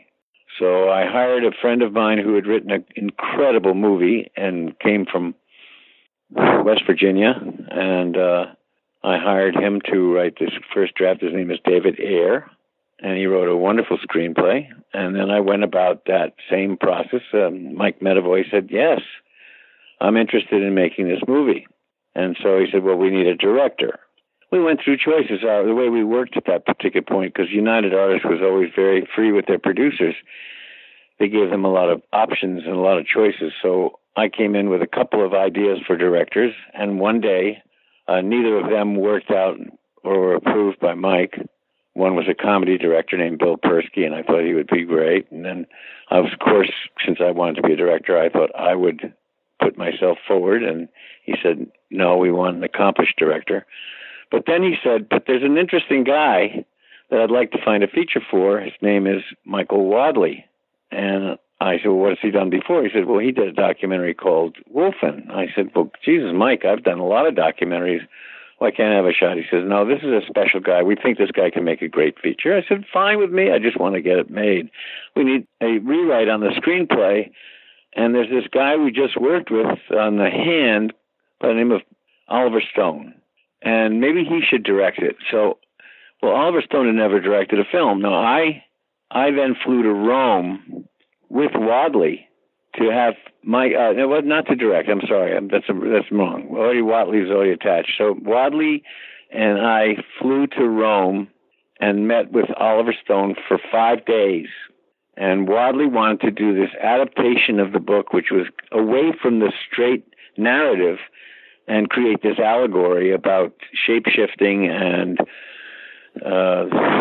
world economic and environmental problems and the spying of the deep state and all the rest of the things that were rattling about in Michael Wadleigh's expansive brain.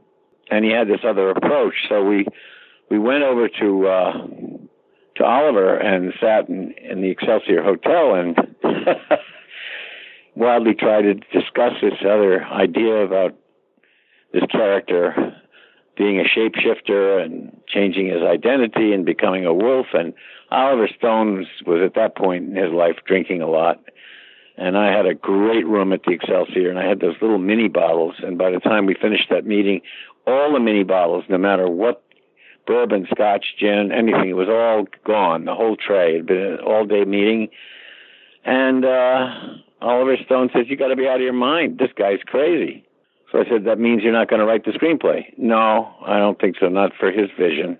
So that's when I came back and got David Ayer. I'm sorry. I went to see Oliver Stone before David Ayer.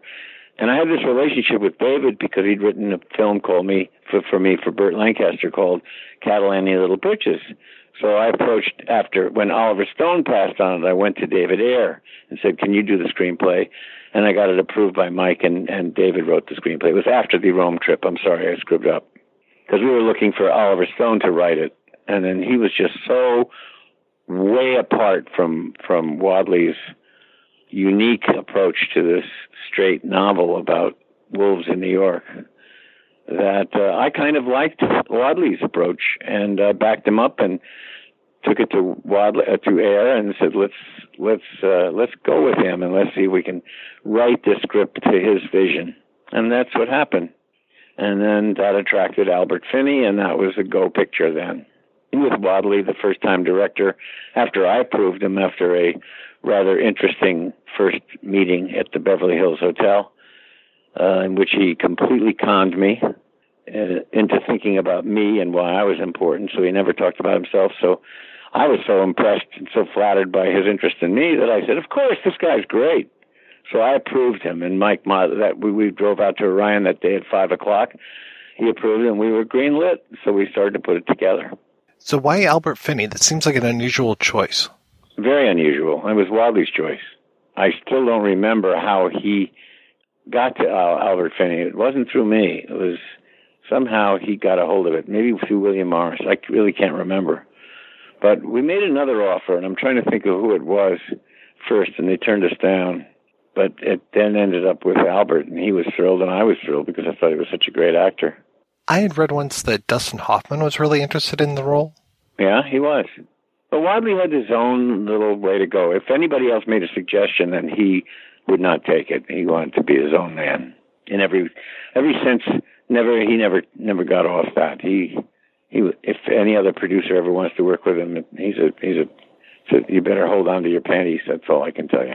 What was the actual shoot like? How much involvement did you have in that?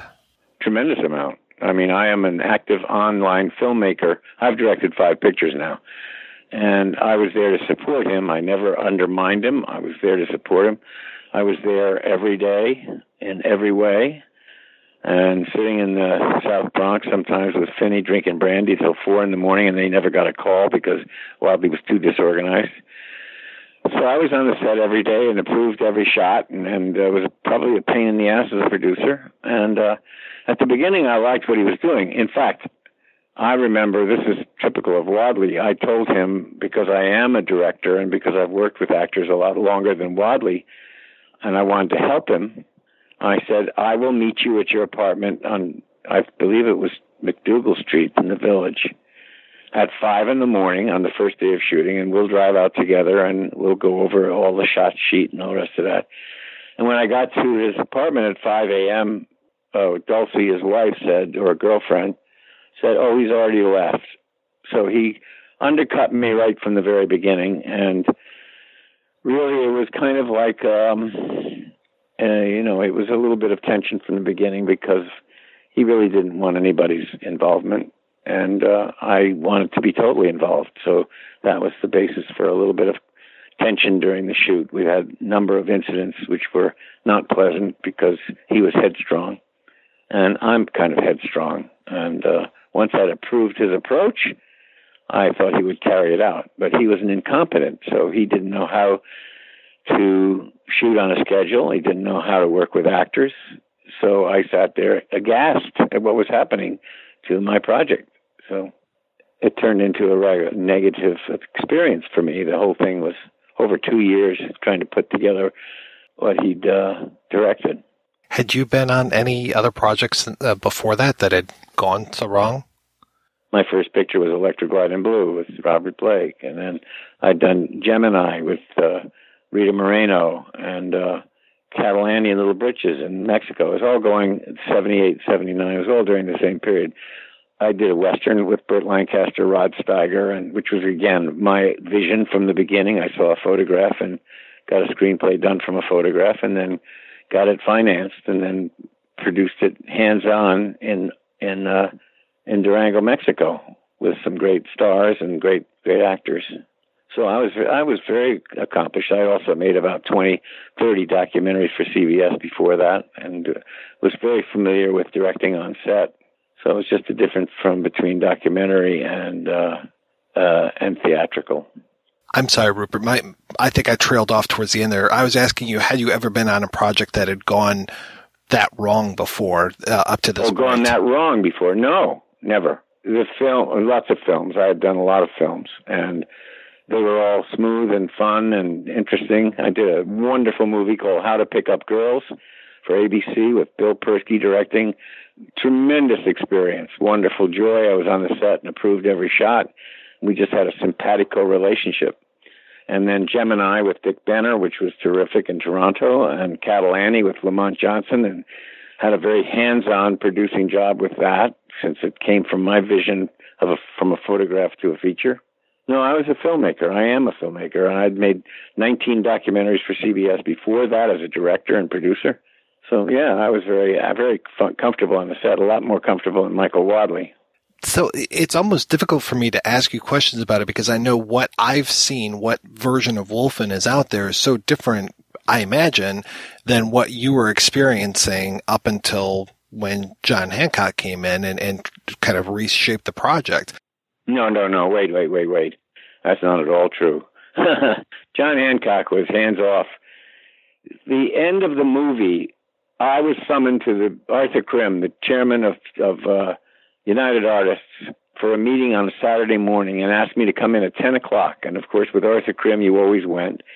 And I got to his living room on 62nd Street, and there was Mike Wadleigh and Bill Bernstein from Orion and Robert Sherman, all of them, the whole brass of Orion. And I got there at 10. They said, Wadleigh's going to be here at 11. We wanted to talk to you first. We are $6 million over budget and grotesquely out of control. And we have 6 more weeks, according to Wadleigh, to finish this movie. And we're already 2 weeks over, or 3 weeks, or 4 weeks over the original schedule. And tell him he's got 5 days in front of us when he comes at 11. And after that, he's off the picture. And Wadleigh contested that when he came in at 11 o'clock. And he was fired and left the project. And I finished it. I had shot 23 days with a wonderful cameraman who became a big star. Andrei Bartkowiak was the second unit, and I did second unit with a crew of about 6. And I reshot certain scenes that Wadleigh done, like the death of Gregory Hines. I shot that scene. At the end, there was no end to it. So I shot for I think 4 weeks of second unit stuff to pick up the pieces and finish the picture. When we came back, and Wadleigh's disastrous director's cut was 4 hours and 4 minutes long, we needed some pickup shots to take it in the direction that I had done when I took over as the director. But I wasn't able to do those pickup shots because the Directors Guild had been approached by Wadleigh, who was contesting his being fired, saying he never got to shoot the approved script. Therefore, we were in arrears, and it was a huge Directors Guild fight. And so I couldn't, they said, and you, Rupert Hitzig, as producer, cannot finish these 2 weeks of inserts. That's all it were, inserts. More shots of the wolves on Wall Street, for example. So I asked if I could I needed somebody from the Directors Guild to I knew what I was going to finish it, how I was going to finish it, but I needed to have a standby from the Directors Guild. And I went to Milton Katselas, who was a friend who had an acting school and was in a DGA, and he didn't want to do it. And the next one was John Hancock. He was a standby director that you put on the set so that you can finish the film. But he barely, when you say finish the film, or he didn't do anything. He just got shots of the wolves in Wall Street redone in Warner Brothers. And we built the set for the facade of the U.S. Stock Exchange, and we had a big fight because he said, we don't need to get real wolves. It's too expensive. We can use hybrids. And I said, no, you can't. We've shot with real wolves at great expense, and we brought them in from Palmdale. We're going to use real wolves for these inserts. But that's all that Hancock did. Hancock was the standby DGA guy because they don't allow, if you look at the rule book, the producer ever to take over for the director. And I had gotten away with it as a second unit director in New York, but I couldn't do it again for the inserts. I needed to get a director standby. And that was John Hancock, because he took the $50,000 and came to the set once or twice. I mean, I guess he was there every day, but he didn't really do very much. What was that 4-hour cut like? It had 33 banners that said, scene missing, scene missing, scene missing, because he was contesting the fact that we wanted to wrap it up, that we wrapped it up before, with those 5 days ultimatum, before he finished what he said was an approved script, and therefore he had the... With Lucky Land Slots, you can get lucky just about anywhere. Dearly beloved, we are gathered here today to... Has anyone seen the bride and groom? Sorry, we're here. We were getting lucky in the limo and we lost track of time. No, Lucky Land Casino, with cash prizes that add up quicker than a guest registry. In that case, I pronounce you lucky. Play for free at LuckyLandSlots.com. Daily bonuses are waiting. No purchase necessary. Void where prohibited by law. 18+. Terms and conditions apply. See website for details. With Lucky Land Slots, you can get lucky just about anywhere. This is your captain speaking. We've got clear runway and the weather's fine, but we're just going to circle up here a while and get lucky. No, nothing like that. It's just these cash prizes add up quick. So I suggest you sit back, keep your tray table upright, and start getting lucky.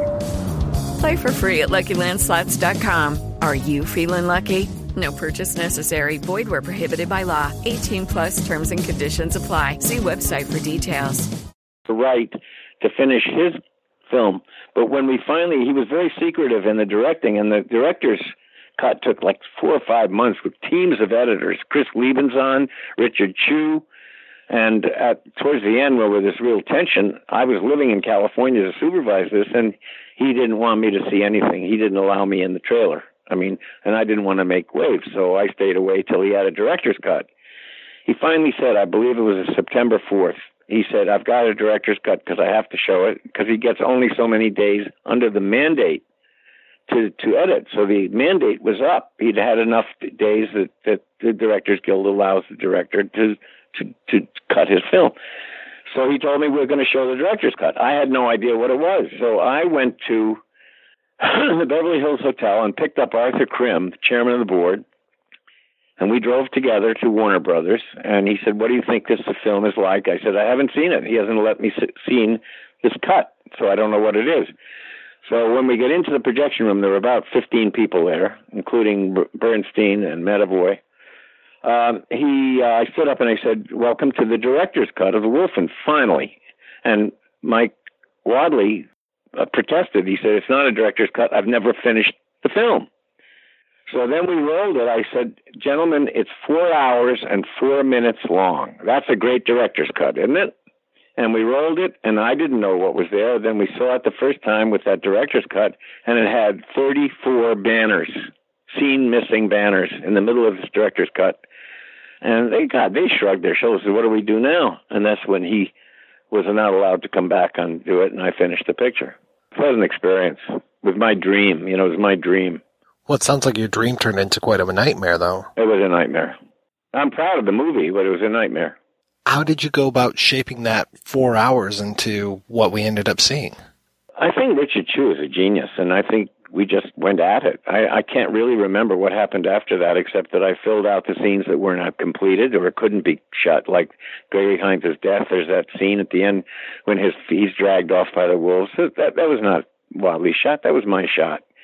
And other shots, which were second unit. See, I'd shot all of the second unit film. What happened with the film was, since we had the Wolfen vision, where the Wolfen could see at night, is Wadleigh's unit would do the scene at nighttime, like let's say the opening with the Vanderveers and the windmills. And I watched everything that they did. And then daytime in second unit with Bartkowiak and four skeleton crew, I would go back and recreate exactly the way he blocked it in daytime, so that we could use the color separation and do the night vision as though they could see the horizon in the distance. It was daytime, and it was treated. So, but I matched Wadleigh's blocking so that it would be simpatico. We could cut between the Wolfen vision and the action that was taking place, the primary action. I'm real curious, and this is kind of a dumb question, but I'm very curious about it as far as that the scene on the bridge and those different shots there. Where did you actually shoot those?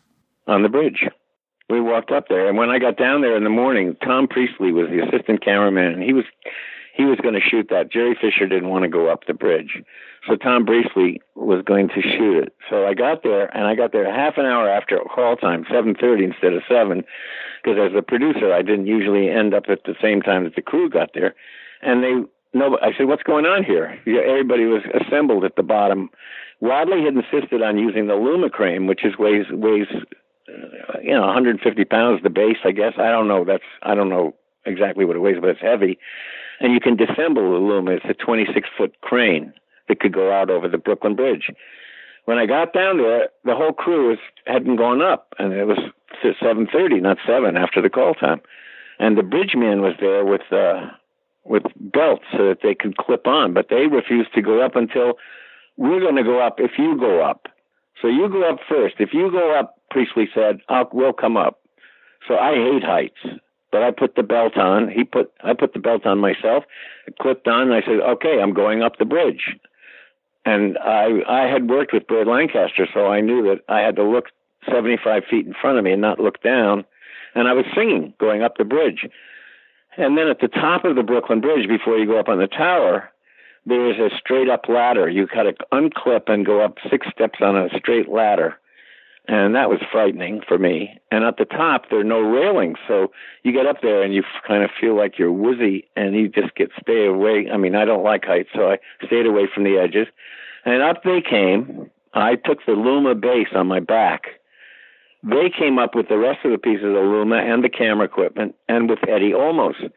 And the thing that amazed me about Ed Olmos was that we had built a bubble for the radio station on top of the existing Brooklyn Bridge, which was an art department of construction. And I don't know how safe or anything, but Eddie Olmos didn't have any fear of heights at all. And he had to climb as an Indian high wire worker. He had to climb on top of this other thing on top of the Brooklyn Bridge. So he was up another 15 feet on this thing that we'd created as an art department on top of the bridge. Gave me the willies being up there and watching him do that. But he did. We shot it. It was a great experience. And I look at the Brooklyn Bridge every time in every shot, and I said, I was up there. Wow. That was an incredible morning. Olmos is just fantastic in there. And that was one of his first movie roles, if I remember correctly. He was. And he was more than fantastic. That scene on the beach where he shapeshifts, it was about 5 degrees, 10 degrees in Coney Island where we were. And we had a little tent with a fire with a warmer. And he would take all his clothes off. He was completely bare-ass. And then we'd get ready for the shot. He'd take all his clothes off, and he'd run down the beach and ran into the water. And it was about 5 to 15 degrees. I remember it was really cold. And then we'd go sit in his Volkswagen. He had a Volkswagen, and we'd sit in there between takes and put the heater on and listen to rock and roll. And he's amazing. There's no fear.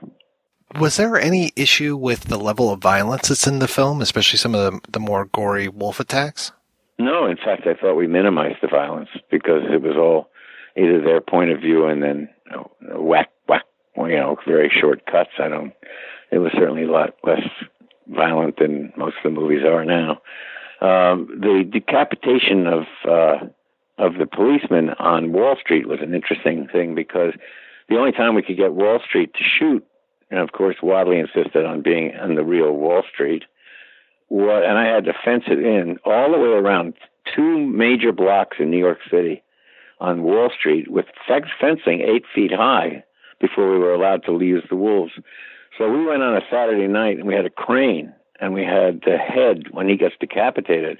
That was all live. It wasn't special effects. It was all live on the on the set in Wall Street on a Saturday night. It was amazing.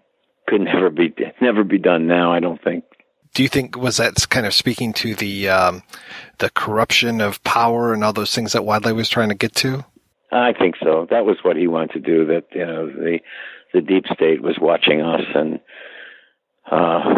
spies, and then the Wolfen were no different than the cameras that we have to spy on fellow citizens and things. It was all a big allegory about capitalism destroying. It was a subtle message, but not so subtle. But we had a nice horror film before. Now the problem with it was I love the film and I'm very proud of it, but the problem was Orion didn't know whether it was a horror film or whether it was an intellectual arts film, which it is more of. So it was sold as a horror film, and it fell between the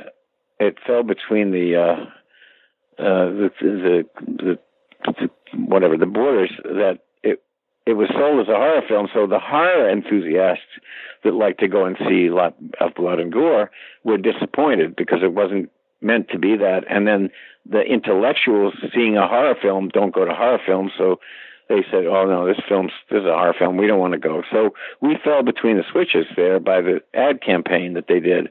The silent killers, they can hear a cloud pass overhead. They're smarter than you, which is all true, but it came across as horror, that they were supposed to be scary.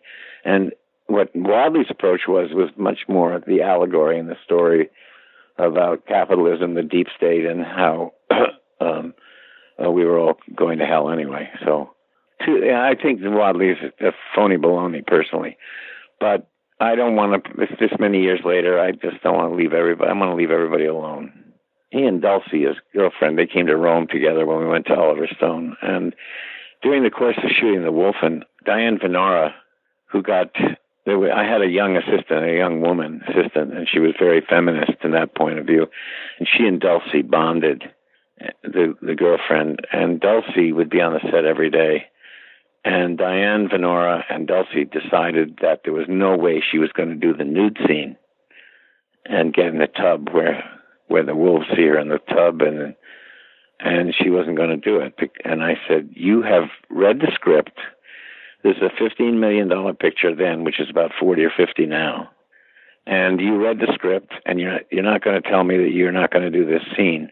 I will create an ambience for you. I had to put up curtains in Astoria 60 feet in the air to circle her tub so that nobody could see her precious little body. And they took me up on charges to SAG and said I was discriminatory against women. And I'm producing a film that is an expensive film, and she agreed to do a nude scene, and then she didn't agree. And so they took me up and called me an anti-female, and I had to go defend myself. So anyway, the end of the story was that after all of this, he did take me up on charges. I had to defend myself with the Writers Guild, with the Directors Guild, because he said to the Directors Guild he never finished his cut. So we had a 4-week arbitration in front of a man named Ed Mosk at the Directors Guild. I had 4 lawyers with me, and he had 1 lawyer with him, and we won everything. I mean, they just said, "Well, they go home." But then a couple of years later, when he got divorced from Dulcie, who had been so hostile to me, and he'd been hostile to me towards the end, both of them asked me to appear as a witness in their divorce, as a character witness. I read something, you had, a T-shirt made? Like how many days it had been since? Yeah, 423 days in post-production, living in the Beverly Hills Hotel. I said, it was better in Iran. That was during the Iran hostage. I was hostage to Wolfen. Tell me about the score and how the score changed before it came out. Well, Wadleigh insisted on a composer named Craig Safan, who's done a lot of television work and is accomplished and very accomplished. But Wadleigh, in his puristic, nutty state, said, "I want only Native American instruments, different instruments like bulrushes and reeds and bamboo and things that make unique sounds." And I'm a musician because from the age of 5, I've been playing the violin. With Lucky Land Slots, you can get lucky just about anywhere. Dearly beloved, we are gathered here today to... Has anyone seen the bride and groom? Sorry, we're here. We were getting lucky in the limo and we lost track of time. No, Lucky Land Casino, with cash prizes that add up quicker than a guest registry. In that case, I pronounce you lucky. Play for free at LuckyLandSlots.com. Daily bonuses are waiting. No purchase necessary. Void where prohibited by law. 18+. Terms and conditions apply. See website for details. When my teacher was the concertmaster of the Philharmonic, I mean, I was a top violinist at the age of 12. I won an award in New York, and I was the concertmaster of the Young People's Orchestra, so I have perfect pitch, and I know music. So and as a producer, I had to pay, the estimate was $250,000 to record this in 4 sessions. 1 morning and 1 afternoon, 1 morning, 1 afternoon, 2 mornings, 2 afternoons was scheduled. And I said, before we go into the studio, I'd like to hear the score. So I went over to Craig Safan and I said, please play the score. And he had a monitor in his study, and he played this kind of dissonant Aaron Copland score that didn't make any sense to me. I mean, it might have as an individual piece of work, but I said, this is horrible. This is not going to take this movie and put it in the mainstream. This is going to destroy any tension we've got here because it's too unique. So I said to Medavoy and Sherman, I went over to Orion, I said, guys, you got to listen before we spend the money to Craig Safan's score. Just go over to his studio and let him play what he did for me. Now, they're not musicians. Mike Medavoy called me, and he said, I think it's okay. We think it's all right. So we went ahead and recorded it for $200,000 or more.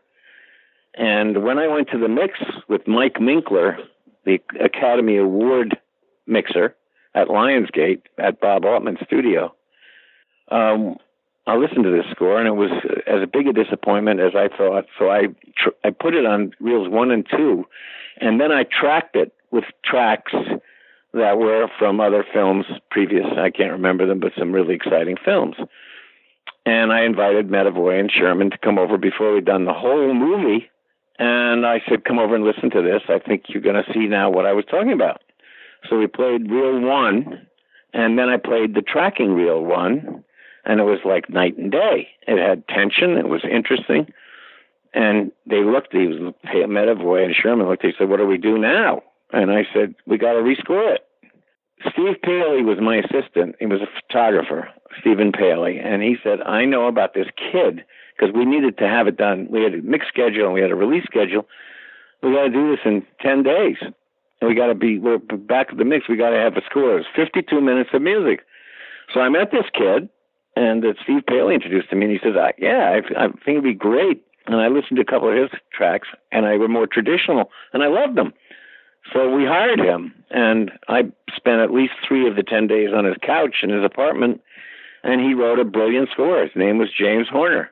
Jimmy Horner. He was Jimmy then. Now, because he's gone to England or done something, I saw him about 10 years later. I said, hey, Jimmy, how you doing? He says, no, it's James. I'm not Jimmy anymore. I said, where'd you get that accent? Oh, I spent some long time in England. Okay.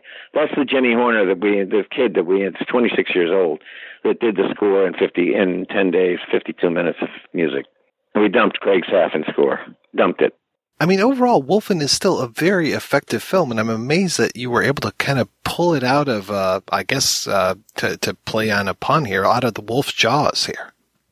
Well, I think that's true. I think that credit goes to Chris Liebenzahn and Richard Chu, the editors. I more than me. I just know I started working with them, but I don't want to take credit for that. I think it was their brilliance who was able to bring it down to a reasonable length. And yes, it worked. I thought it was good. I thought it was great. What were the reviews like at the time? I don't remember. I did a movie at the same time called Catalanian Little Britches that was dumped by Universal, thrown out, and I just read the review 2 days ago. Somebody sent it to me because I got an offer from MGM to do a series on the same movie 40 years later, and the reviews were brilliant. But I didn't remember that either. That was Vincent Canby review. But I don't remember the Wolfen reviews. I'm sure if I looked on the web, I could find something. I do remember them talking about where it's a rather surrealistic picture. I mean, I don't remember. I wouldn't want to misquote them. I wonder what it was, and this isn't necessarily a question for you, but I always am curious about how things kind of travel in waves, and it feels like with Wolfen and American Werewolf and The Howling, which I think was maybe a few years later. Yeah, all 3 were at the same time. It's crazy that werewolves were in the air, or wolves were in the air. I think it's just a part of this business. There's a connectivity that you don't understand sometimes. If I have had ideas that have become big hits at the same time that they were being made, but independently. It's just a strange thing that comes into the air, and it's like the neurons in the brain. It all kinds of linked up, and something's in the air or something's in the current events that sparked that interest. I just read a great book by Whitley Strieber and said, I think this would make a great movie. And because of my wife and William Morris, I was able to convince Whitley Strieber I was the right producer, and he gave me the option. But I had nothing. We were independent of American Werewolf. I remember it was about the same time. And The Howling, too. Well, what are you working on now? Oh, I just wrote a pirate picture that I love, a contemporary pirate pictures. Pirates from 1689 travel and to come to 2019 to get back the Poppy Jasper stone that has the eye of the pirate that they've captured, and it has the key to the bullion. So they arrive in Morgan Hill, California, in a pirate cove that's been built by a millionaire macaroni salesman in his backyard, and he's found the eye because his old friend in the town has illegally mined a Poppy Jasper stone, and the eye is embedded in it. And he's got the eye, so they get the signal because it's been activated by being exposed. And they travel, and it's wonderful because these 5 pirates land in Northern California, have never seen an iPhone or electricity or a jacuzzi or a cold beer or anything. So it's remarkable because the interrelationships between the two generations is fun, and there's romance and tension, and it's all good. So I'm trying to get that made. We always have a project. I'm doing a lot of videos now for an international group on meditation and mindfulness. I did the Navy SEALs use it before combat, and the vets, and the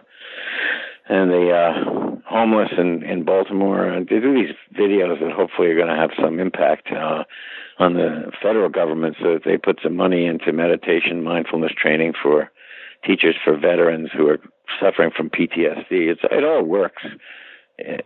So that's my current thing. And I direct plays. I'm directing a play this Sunday called The Cafe Plays. Once a month I direct these newly written plays. So I keep active. But I want to make the pirate picture. It's called Switcheroo. And I think it's an incredible script. So let's see how we go about it. Somehow I'm not as commercial or as viable as I was when I was a lot younger. But I'll kid them out. I'll tease them some way. I'll figure it out. Well, Rupert, thank you so much for your time. I really appreciate this. You're welcome. I just want to leave you with one thought. The whole experience with Wolfen, I'm very proud of the picture. And there was a lot of blood and sweat on the floor.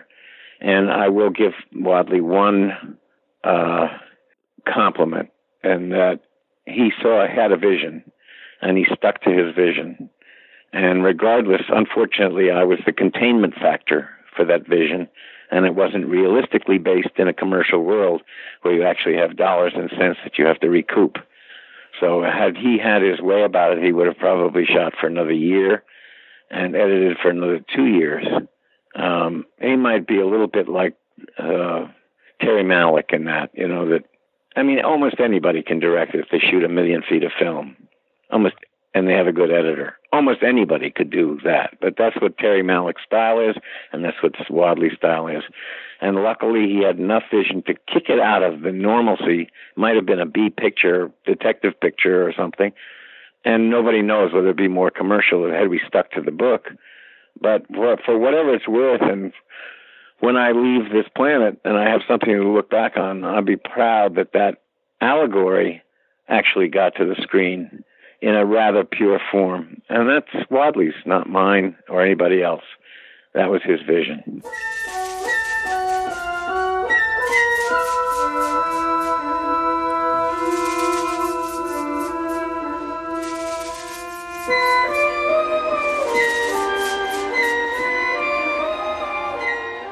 Up next, we're going to hear from director John D. Hancock. Where were you at in your career when you got approached for Wolfen? Well, I was trying to get Weeds on. I mean, I'd had De Niro, and then that fell apart, and then I had Mickey Rourke, and I had Danny Aiello. I mean, we were trying to get weeds on and not succeeding. So I needed money, and I was glad when some income came along for Wolfen. So where was the project at when you were asked to be part of it? They had a 3-hour or 3.5-hour. It was far beyond a rough cut. It was something they'd worked on forever. It was quite dull. They were afraid to have a screening of it for fear that word would go run around the business that they had a disaster on their hands. And they had, Orion was facing huge, this was a time I needed money partly because I'd taken a second mortgage on my house and interest was running at 18%. So Orion had borrowed money to do it. So their interest payment was huge, so there was great pressure on them to get it finished and get it released and get that, some of that money back if they ever could, it was threatening to destroy Orion. So they were desperate, and I liked Mike Medavoy enormously, so I was very glad to help them. So what was in that 3.5-hour cut? A great deal of Albert Finney would go to a trade show that demonstrated security equipment. And he would walk from table to table, examining objects, picking them up, thinking about them, and then go on to the next table, and examine the 3 or 4 things that were there very carefully. And there was an enormous amount of spy services set up where all kinds of screens and people are in some kind of a dark room.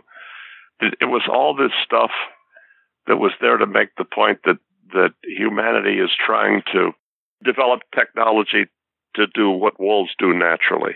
It was like an environmental picture or something, right? I mean, they took an extremely scary book. I don't know if you've ever read the book, but it's very scary and very tense and kind of contained and works as a thriller, as a scary book. And they, instead of just like making it on its own terms, they decided that they were going to make it into an important picture that made environmental points and destroyed it by just expanding and bringing message into something that was just like a scary book. Yeah, there's that kind of strange, almost like a terrorist kind of thing that runs through it. Yeah, right, with the Indians and there was a whole bunch of. They tried to make an important picture, which is, I think, admirable but fatal, and in a way to violate the integrity of the original writer's intentions is, I felt, was a kind of sin against the muse, and I had little patience for it. So they hire you to come in, and what is exactly your role on it? Do they say, hey, we need you to fix this? You can't replace a DGA director with Rupert or with a studio guy. You have to hire another DGA director. And they wanted one that would be respected by the actors because I did bang with them slowly and this and that, so that if we needed to, it was clear that they had not shot any of the wolves. They tried to shoot the wolves on Wall Street, but quickly realized that was not a practical thing, that the wolves would run into Little Italy, and it was not a possible production. They couldn't do it. So they needed to shoot wolves, and the story wasn't really clear, even though they had all this beautiful footage. And they needed to clarify the story to some degree, so they had to shoot some scenes through that. And they needed somebody to do that was a DGA director, and I filled the bill. So how much would you say that you shot to fill in these things? Was it just wolf stuff, or was there also some of the actors? I shot a couple scenes and the wolves, yeah. And then I imagine it was a lot of reshaping things in the editing room. Yeah, that was my main function. Is what I came in, took the picture over as a editor director, really, and with Stuart Pepe and Chris Levinson, who now is the highest paid editor in the world, we recut it entirely. Did you work at all with Richard Shue? No, he quit when I came in. Was that like a solidarity thing, or why was that? Yes. I think he'd worked on it so long and was committed to a certain way of going on it, and it was a solid. He left with Michael. And what was your working relationship like with Rupert? It was pleasant at the time. Rupert is a kind of prickly guy. I'm quite offended by the fact that he belittles what I did on the picture now. But, I mean, Rupert shot a lot of second unit on this, so if he wants to be competitive for who shot more, he shot much more than I did. But I felt I kind of saved the day, and maybe he doesn't feel that. I don't know. So was there any, restructuring of what came where when it came to the... Oh, my God, yes. We recut the whole picture. The main thing I did is I threw out the dull parts, and I slowed down the suspense sequences. Because they had such a long picture, they were just they were taking the suspense sequences and playing them too fast to have any tension. So I made most of it move fast and then made parts of it move slower so that the tension built. Like they're searching a church, right? The first thing I recut was I slowed that way down. And it got tense. It started to have, suspense. If you just bounce up the steps, then it's like there's no tension, there's no feeling. What was that experience like working with the animals and shooting the wolves? It was cold and at night, and I had a very good DP who later directed he directed Twister and what's a picture of Sandra Bullock on a bus? Speed, is that the name of it? It's not easy to photograph wolves and have them. Wolves are not scary, really. I mean, they're kind of pathetic, and to make them look scary, the book was about not wolves. It was about Wolfen. It was about half men, half wolves. It's about a creature that walks upright and is a wolf, like the wolf that came out of my closet when I had a high fever as a child. That was very scary. I mean, I found it hard to. I mean, the dogs in The Omen, right, where they give them extra size fangs and that. Those were very scary, but we couldn't do that with real wolves because you can't mess with them to that degree, right? Without tranquilizing them to where they would be real sleepy. And I mean, I was not great. I mean, I didn't find wolves gratifying to shoot. I wanted to redo the picture with a creature, but they didn't want to spend any more money. So I thought get small actors or kids or something to be the creature. And I wanted to throw out entirely the people in the basement there that are researching everything. And I just thought that was silly. They wanted to keep it because they'd spent a fortune on the sets. They hired a very, very spending type production designer, and they spent a lot of money on the movie. You said they didn't want to do a testing with that long cut. Did you do a lot of testing once you started to kind of firm this thing up? Did I have any screenings? I may not have. I don't think we saw it with an audience until we went down to San Diego with the finished product. What was that experience like? Do you remember? It was a real up because we saw that the picture was going to work to some degree. They wouldn't have fired if it weren't a disaster, I mean, everybody was Medavoy, and all those people were very grateful and happy, and the audience seemed to pay attention and yell when we're scared at the proper points, and Were all the effects and everything done when you came in? No, they were underway, but and I just oversaw those. I didn't contribute much to those. They had already been worked out. Blaylock was his name, and he was doing, the wolf vision and all that stuff. But the main thing I did on this is recut it and supervise the mix and change the score. I got rid of the score and brought in James Horner. And I tried to make a scary movie rather than an important ecological statement. I mean, I'm for the ecology. I don't oppose that. I just did see that this was the vehicle to try to make a big point about it. You said on, I think you told me on Facebook that Horner had 5 days to work on that score? I'd be very short, maybe 7. It could have been 5. It was the most ridiculously short period that I could imagine. And he came through. The reason I hired him, first of all, he's the son of a production designer that I liked a lot, Harry Horner, who I considered for Weeds, and so I knew his father. But also I liked his score. I thought his score for the Hand, Oliver Stone's picture, was very scary. Were all the actors looped by that point, or did you have to work with them on that? It didn't need much, except I disliked Albert Finney's New York accent. I thought it was ridiculous. So I looped his entire performance. I went, I think, every weekend for maybe 3 or 4 weekends up to Berkeley to Saul Zaentz's sound facility, excellent sound facility up there. And Finney was shooting Annie in San Francisco. I looped every line. And then I got to the mix, and I didn't like the result. So I played the sync tracks. The loops were worse than the sync tracks. So I just played what he'd done. What was it about his voice that you didn't like, his accent? English actors have since then become absolutely superb at doing American accents.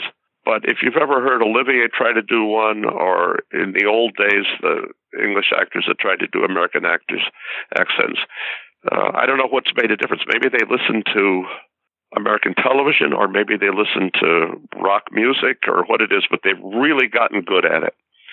But they weren't then, and Finney was part of that. It was like a phony New York accent.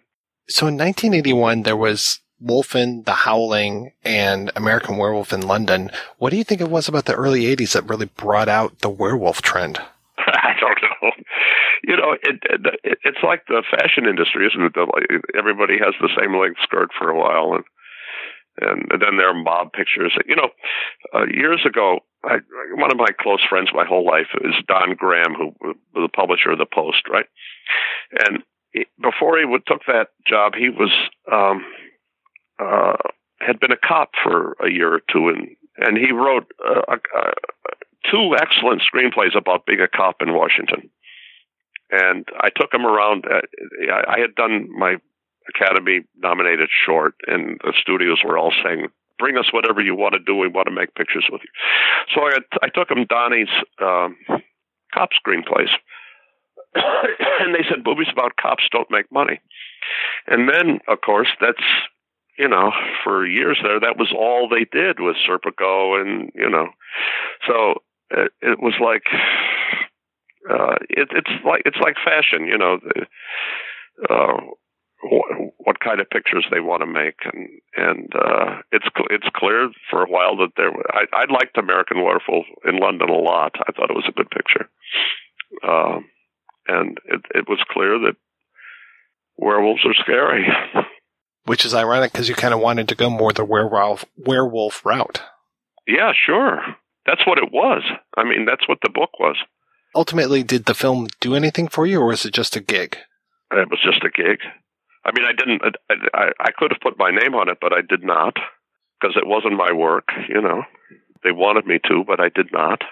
You were talking about trying to get Weeds off the ground right at this time, and it took so many more years for it to finally happen. What finally triggered that? Got Nick Nolte, got a star that they wanted to finance.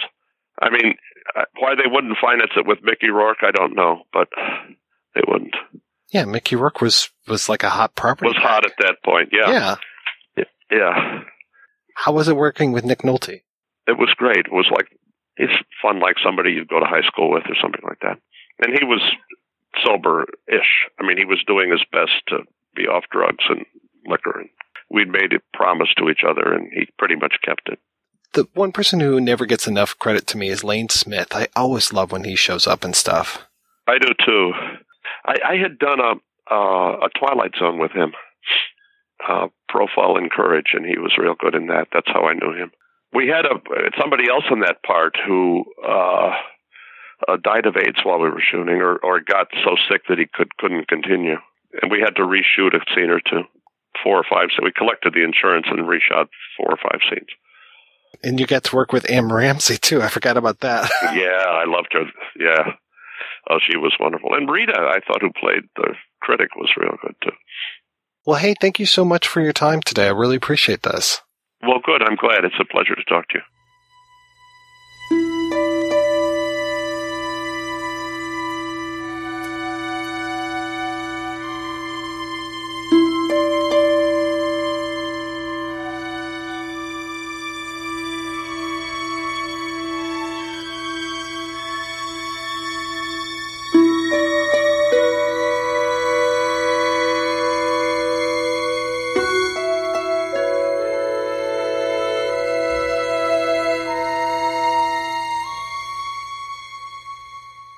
Last but not least, we are going to hear from composer Craig Safan. Tell me a little bit about some of your influences when it came to the Wolfen score. Well, I came to it in basically in 2 ways. I was getting a little tired of what year was Wolfen? I'm not sure. I think that came out in 81, so that it probably wasn't too long after you worked on Fade to Black. Right. And I had done this series called Darkroom, which was all synths. Yeah. I think what happened with Wolfen is that 2 things. Is one, I thought, I'm not going to use synthesizers on something. I'm going to do all these sounds and get just as interesting sounds, but use conventional instruments. And then the other thing was I was always really interested in what's called aleatoric music, which is music that rather than having specific notes, has events. So over this period of so many beats, the horn player plays these 6 notes, starting as fast as they can and slowing down. And it's not specific. They're more, so it's every time the orchestra plays it, it's a little different. And I got really fascinated with that because I also really love the score to Altered States. Do you know that movie? Oh, yeah. Yeah, we actually covered that a long time ago. Okay, well, that was John Carigliano, who is really a classical composer who maybe used to done a couple of films, but he did that score in that style. And I was hanging out with him in the studio at the time, and I just went, oh, it was so much fun to write like this. So those were the 2 influences. I was very into avant-garde music since college, and I was into Robert Crumb, George Crumb, I'm sorry, I'm confusing him with R. Crumb, George Crumb, and I was into R. Crumb too, but not for music. Penderecki, Bartók, but Bartók was really earlier and didn't really do that style, but there's a similarity. It sort of comes from that. And then I loved Altered States, and I thought, wow, this is a great movie to do this with, to do this sort of really, really off-the-wall, totally atonal score. So I did it. And I talked to every player. I go, how do you play this? What if you took out your mouthpiece and played without the mouthpiece? How can you play 3 notes at once? I'd say to a clarinet player. And they can do it. In certain fingering, you can do blowing and play more than 1 note at once. There's all these bizarre techniques that all these players have screwed around with for years. So I sort of visited every player and wrote down what they could do and incorporated it in the score. It was a lot of fun. How long did it take you to put all that together? Oh, I don't remember. Usually a typical score would be maybe 6 weeks to write it. I don't know, 4 weeks to 6 weeks. It wasn't very long. You got to write fast. And that's why you always have orchestrators helping you. And, you always need a lot of people. There's a lot of hands on every score. When you hear a John Williams score, he has an orchestrator who's working with him because it's just impossible to write that much music for that many players, in 8 weeks or 6 weeks. It's just so. On Wolfen, Peter Bernstein orchestrated, which means I would sketch everything out, and then he would explode to sketches in the full score.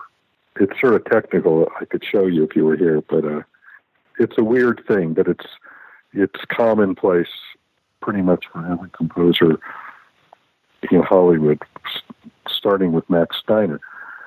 The stories you hear are amazing. So it was a huge mess. It was, let's just put it this way. You know you're in trouble when I got hired by Michael Wadleigh, and I said, okay, we're going to do this score like Altered States. It's going to be just sound, and it's going to be terrifying and sound-oriented, and he loved it. This is the director. And then Rupert comes up to me, the producer goes, Craig, I'm so glad you're doing this. We're going to want to, you're going to do a great John Williams score like Starfighter. And I go, the producer and the director are making two different films, and the composer's going to be stuck right in the friggin' middle, which is exactly what happened. Because you can't, they weren't talking to each other. They sort of didn't like each other, and Michael was Wadleigh had never directed a feature film. He had directed Woodstock, but that was a documentary. And he was of that idea that everybody should just leave him alone and let him do whatever he wanted to do. And, which doesn't really work in Hollywood, and the director, literally the director and the producer were making two different films. And at least I got to record the music, and then at least Entrada Records released my score as well as James Horner's score. So, it's just one of those lose-lose situations. There's no way you could win at that situation. I was just a pawn.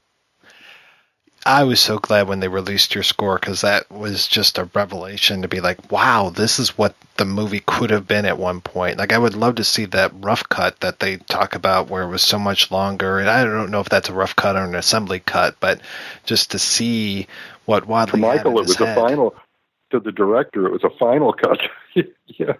Yeah, I think they must have cut a half an hour, 45 minutes out of the film, and made it more narratively understandable. I mean, the guy was making an art film. That's right.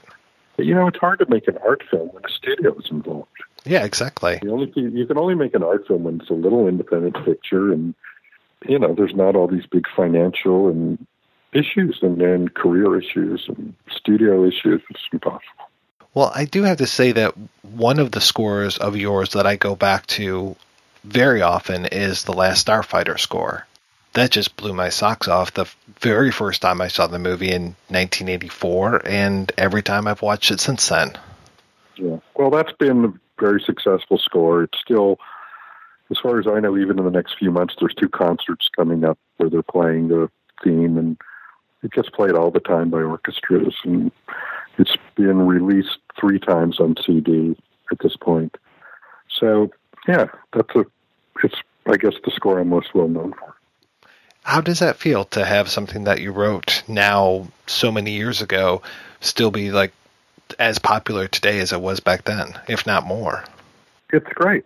I mean, I love it, and it was a long time ago, but even at the time I loved writing it. It was super successful score when I wrote it. I could just tell it was a really good score. The minute I heard the orchestra play it, everybody loved it. So it's gotten a lot, where I said one score didn't get a lot of love, this one's gotten a lot of love, and it feels great. It's actually, it's great for people to know the music and to have been moved by it and still to want to listen to it, and people, orchestras are still playing it all the time. And there's a musical version of The Last Starfighter. Have you ever heard that? I have, because I sort of met those guys. It was a while ago. I thought it was sort of a silly idea, but I don't think the musical went very far. But they didn't use my music. They took my theme and sort of wrote it sideways, but it didn't really work very well. You did the music for Remo Williams' The Adventure Begins, which is another film that I absolutely love. I never knew until just recently, and this is kind of a shame on me, that there were sequels to that. And I know you did the music, or at least you're credited for the music for one of the sequels. Did you do the... There's only one sequel. First of all, there is no movie sequel. The movie is standalone. Then they tried to make a TV series out of it. So there was a pilot, like an hour and a half television pilot, and I did the music for that. So that's it. It's just so that's it. There's the movie, and then there was the TV pilot. Now, I think there is a sequel in development right now. Right? Is it Shane Black? Is that the guy named the director? Anyway, there is a Remo that is in development. I don't really know if it's ever will be made, or I probably will have nothing to do with it, I would guess. But anyway, that's what I heard. Because Remo is a series of books that lives on, and they're still writing them. So there's probably 100 books. You know, it was a whole book series that was super popular. When you wrote for something like The Twilight Zone, what is that like to come into an anthology series and write for episodes of that? And were you doing, because with those things there were like multiple episodes per episode, multiple chapters, I guess, per episode, would you write the entire show, or would you just come in and do one or two? I think usually in Twilight Zone, I'm trying to remember, but I think in Twilight Zone you'd go in and it would be one episode which would have like 3 or 4 stories, and you'd have to write each of those stories in it. And the way I would do it is exactly like I was describing Fade to Black, is each one would have its own unique sound. So there was one that was just this guy on a boat. John Milius directed it in Vietnam, and that had sort of this slow melody that just never stopped for the whole thing. It was super moody. Then there was another one about like a kids' TV show, and that was more like slapstick music. You know, each one you'd think of a different style. Over the years, what has been the most fun for you to do? I don't know if there's an answer to that. I mean, I loved a lot of the projects I worked on. I think in terms of fun, I loved Son of the Morning Star. That was a wonderful score and a lot of fun and felt great. That's a mini-series based on the novel, Son of the Morning Star, about Custer and Little Bighorn, which I believe is going to be re-released. I believe all the music will come out. It was a really beautiful score, if you can hear some of that. Definitely Cheers was a lot of fun, just because I laughed a lot. Every time I'd look at an episode to write music to, I'd go, wow, that's amazingly funny, because it was such always a great show. It was consistently a good show. I almost never had a bad episode. Definitely Starfighter was a lot of fun, just because I love working with Nick Castle. Nick is a blast to work with. Major Payne, he directed that. That was a lot of fun to score with Damon Wayans. So I think, but I've pretty much had a good time. I mean, occasionally, like in Wolfen, it was sort of miserable. Just the politics became miserable. But, that happens. I mean, that's just the way the business is. You can't have writer's block and be a film composer. Let's put it that way. You just have to do it. But I think the important thing is the conception, is like going, well, what is the sound of this? What's the point of view of the music? What is the music doing? What are the instruments you're going to use? That's always the very first thing I work out, and then that almost solves half your problems. Because you solve things with limitations. Like the minute you impose limitations on yourself, it makes it easier to solve your problems. You have to be inventive, but you're not wallowing in every possibility in the world. You're going, okay, I'm going to do this whole show with just strings, no brass, no woodwinds, strings, percussion, and the piano. Boom, end of story. Well, at least it gives you a focus. That's always my first move, is to figure out what is the sound of this one. Well, what are you working on these days? Well, I just had an album come out of my music in June, and then we had a video come out, I think, in August, and the album is called Sirens, and it's music that's based on impressions of the Odyssey. So I traveled to where I thought all the islands were that were mentioned in the Odyssey. I tried to find them and record on them and get the reverbs from those places and the vibes, and then I wrote this album, and it's out on Perez Sarabande Records. So you can hear it out on Spotify, or you can actually buy a CD if you're so inclined. But you can hear it for free on Spotify or on my website. So that's what I've been working on, and now I'm just working on my next album, which is going to be about my thoughts about Los Angeles. So it's going to be musical impressions of Los Angeles, which is where I grew up. And so that's shaping up really nicely. Well, hey, Craig, thank you again. I really do appreciate this, and I hope we can do this again sometime. This was wonderful. Okay, anytime.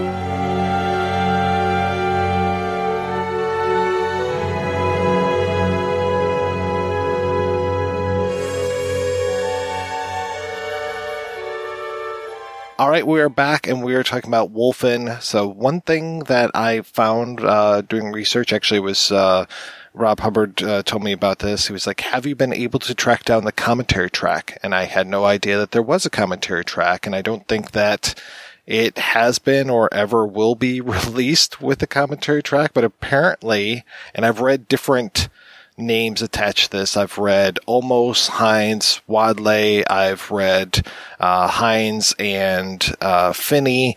So I'm not sure who actually recorded this thing, but apparently a few years ago there was supposed to be a DVD coming out with a commentary track, and then when it hit Blu-ray, people were saying, oh, it'll be there. But no, this thing still hasn't hit the light of the day because, yeah, to your guys' point, and from what we heard with all those interviews, this was a extremely contentious film, and people are still upset about it. This came out in 1981, and we're still talking about it in 2019, and people still get really pissed off about it. They get pissed off, but it's a great movie. Like we were talking about it. There's enough mystery to it. It's like a painting that everybody looks at it and they see something different.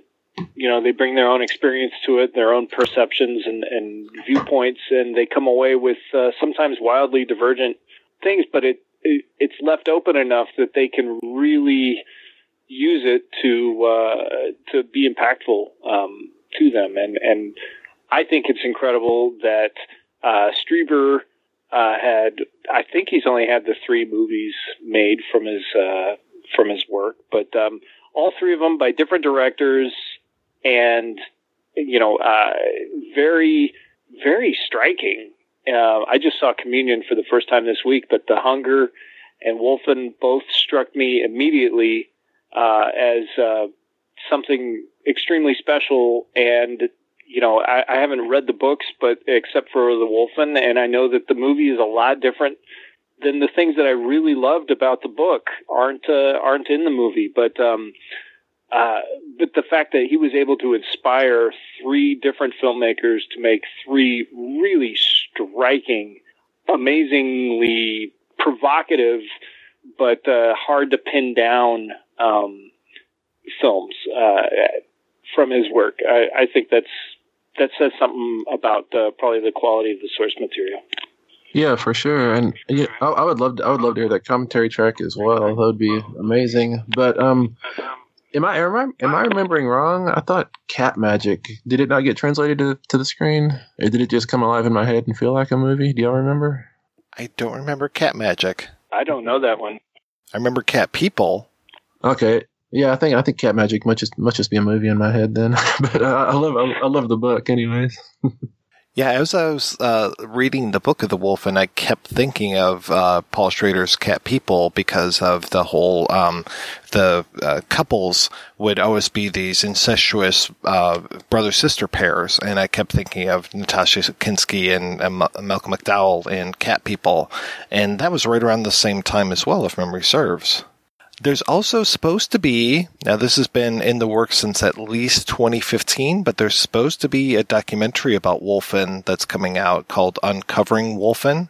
And I was trying to talk to the director, but unfortunately timing just did not work out. But if all works out, I will have an interview with him sometime in November, so folks can keep an ear out for that one. But yeah, there's many more stories to be told. I'm very curious what was shot that ended up on the cutting room floor that we will never see.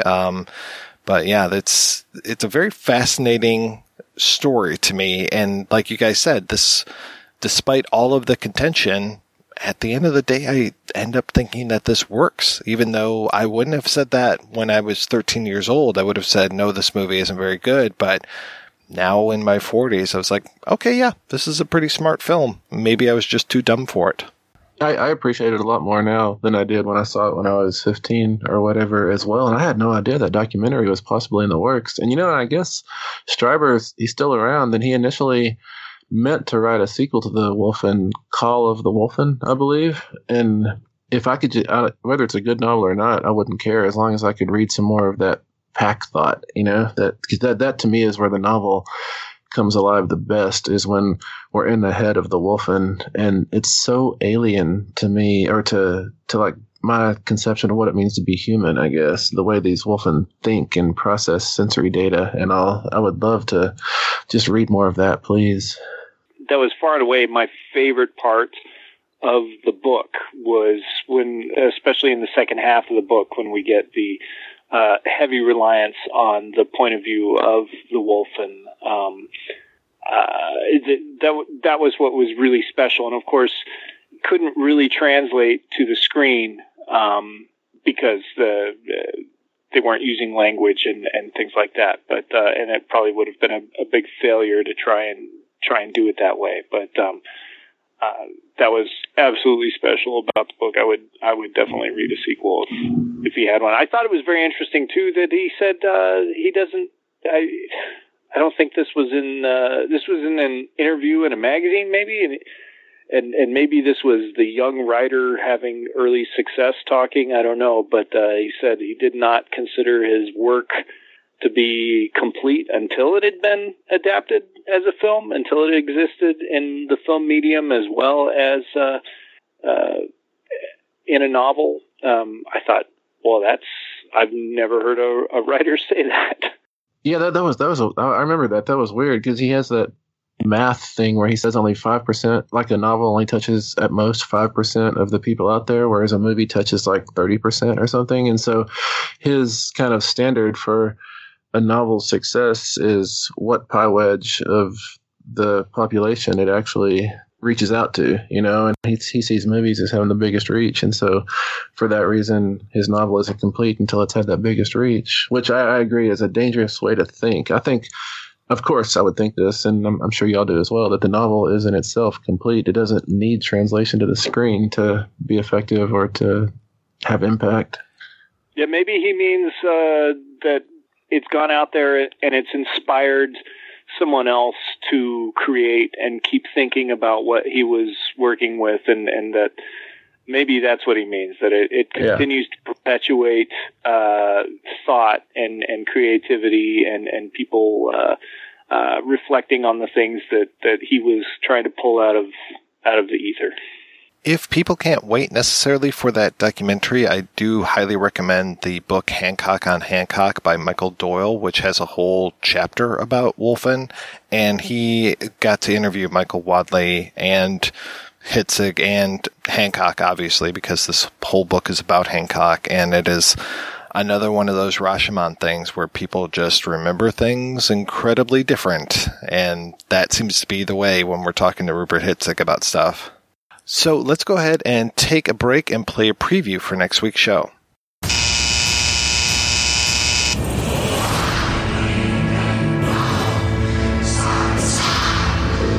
dreams I have. You witches! God is dead! Satan lives!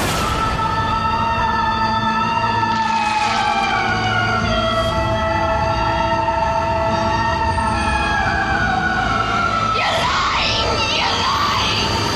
This is no dream.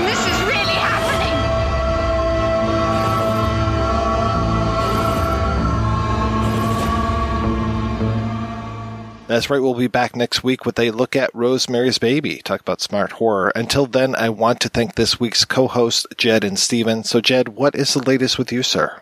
The latest is I've still got one book in print, and I've got a teenager in braces right now, so please go out and buy my book, Peckerwood. I would really appreciate it, and so they don't start reclaiming a tooth at a time. That'd be awesome. Or you can find me on Twitter at Jedidiah Ayres, or my blog where I talk about crime, fiction, and film, Hard-Boiled Wonderland. And Steven, what's keeping you busy? What's keeping me busy right now is the proofs from my April novel with Saga, The Only Good Indians, which is a slasher set up in Montana on the reservation.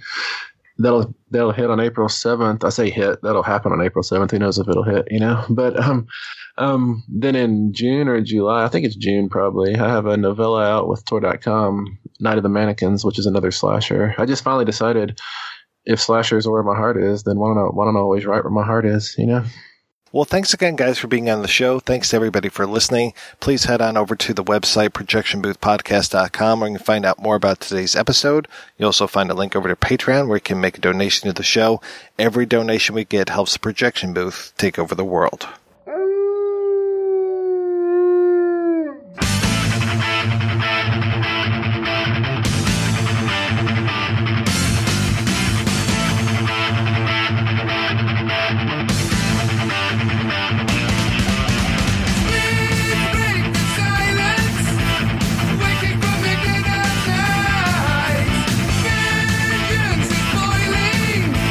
He's returned to kill the light.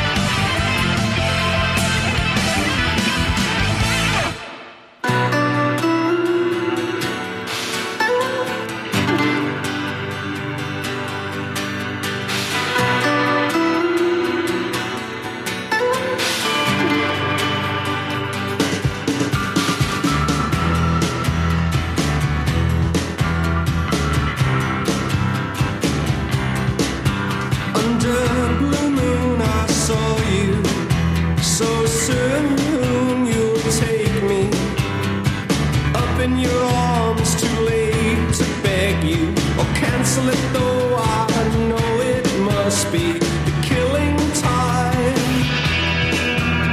unwillingly mine. Fate up against your will,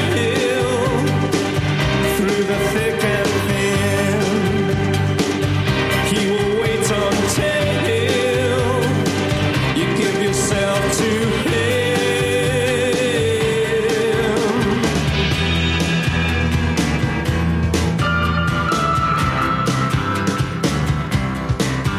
In starlit nights I saw you, so cruelly you kissed me.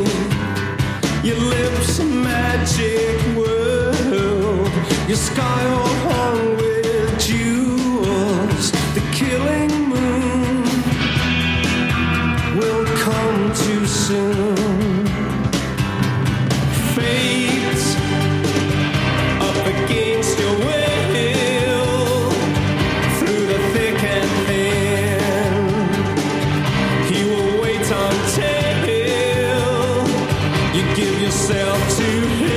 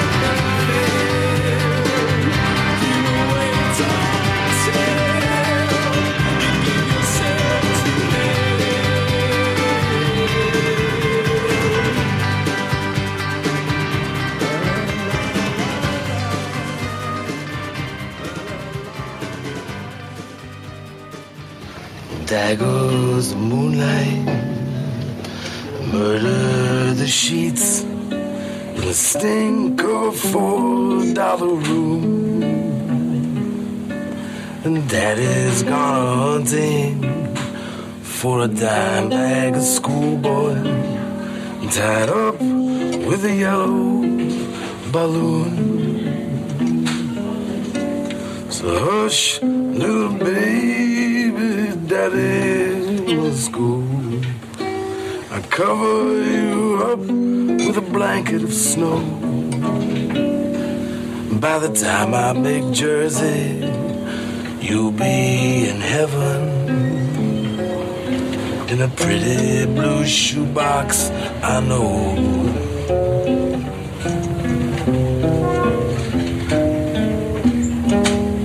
So sing a song of 10 grand with a pocket full of dough. And I can't take you to Baltimore.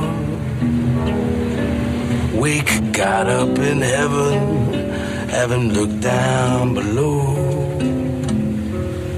There's a little lost angel blooming in the snow.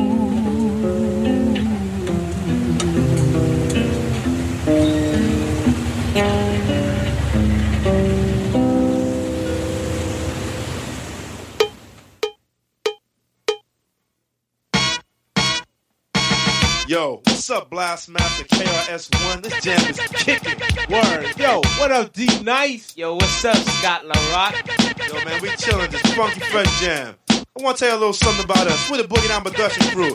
And due to the fact that no one outside there knew what time it was, we have to tell you a little story about where we come from.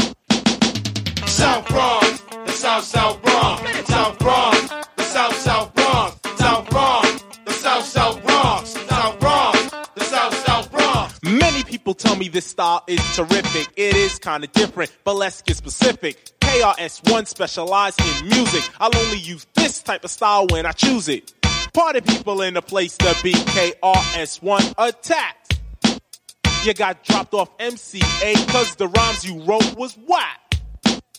So you think that hip-hop had its start out in Queensbridge? If you pop that junk up in the Bronx, you might not live, cause you're in South Bronx, the South Bronx, South Bronx, the South Bronx, South Bronx, the South Bronx, South Bronx, the South Bronx. I came with Scott LaRock to express one thing. I am a teacher and others are kings. If that's a title they earn, well, it's well deserved. But without a crown, see, I still burn. You settle for a pebble, not a stone like a rebel. KRS-One is the holder of a boulder. Money folder. You want a fresh style? Let me show you. Now way back in the days when hip-hop began, with Coca, LaRock, Kool Herc, and then bam, Beach Boys ran to the latest jam. But when it got shot up, they went home and said, damn, it's got to be a better way to hear our music every day. People's getting blown away, but coming outside anyway. They tried again outside and see the park. Power from a streetlight made the place dark. But yo, they didn't care. They turned it out. I know a few understand what I'm talking about. Remember Bronx River, rolling thick with cool DJ Red Alert and Chuck Chill out on the mix. When Africa Islam was rocking the jams, and on the other side of town was a kid named Flash. Patterson and Millbrook projects, Casanova all over, you couldn't stop it. The Nine Lives crew, the Cypress Boys, the real rock steady taking out these toys. As odd as it looked, as wild as it seemed, I didn't hear a peep from a place called Queens. It was 76 to 1980. The dreads in Brooklyn was crazy. You couldn't bring out your set with no hip hop because the pistols would go. So why don't you wise up, show off the people in the place that you are whack? Instead of trying to take out LL, you need to take your homeboys off the crack. Cause if you don't, well then their nerves will become shot. And that would leave the job up to my own Scott LaRock. And he's from South Bronx, the South Bronx, South Bronx, the South Bronx, South Bronx, the South Bronx, South Bronx, the South Bronx, South Bronx, the South Bronx, South Bronx, the South Bronx. South Bronx, South Bronx, the South Bronx.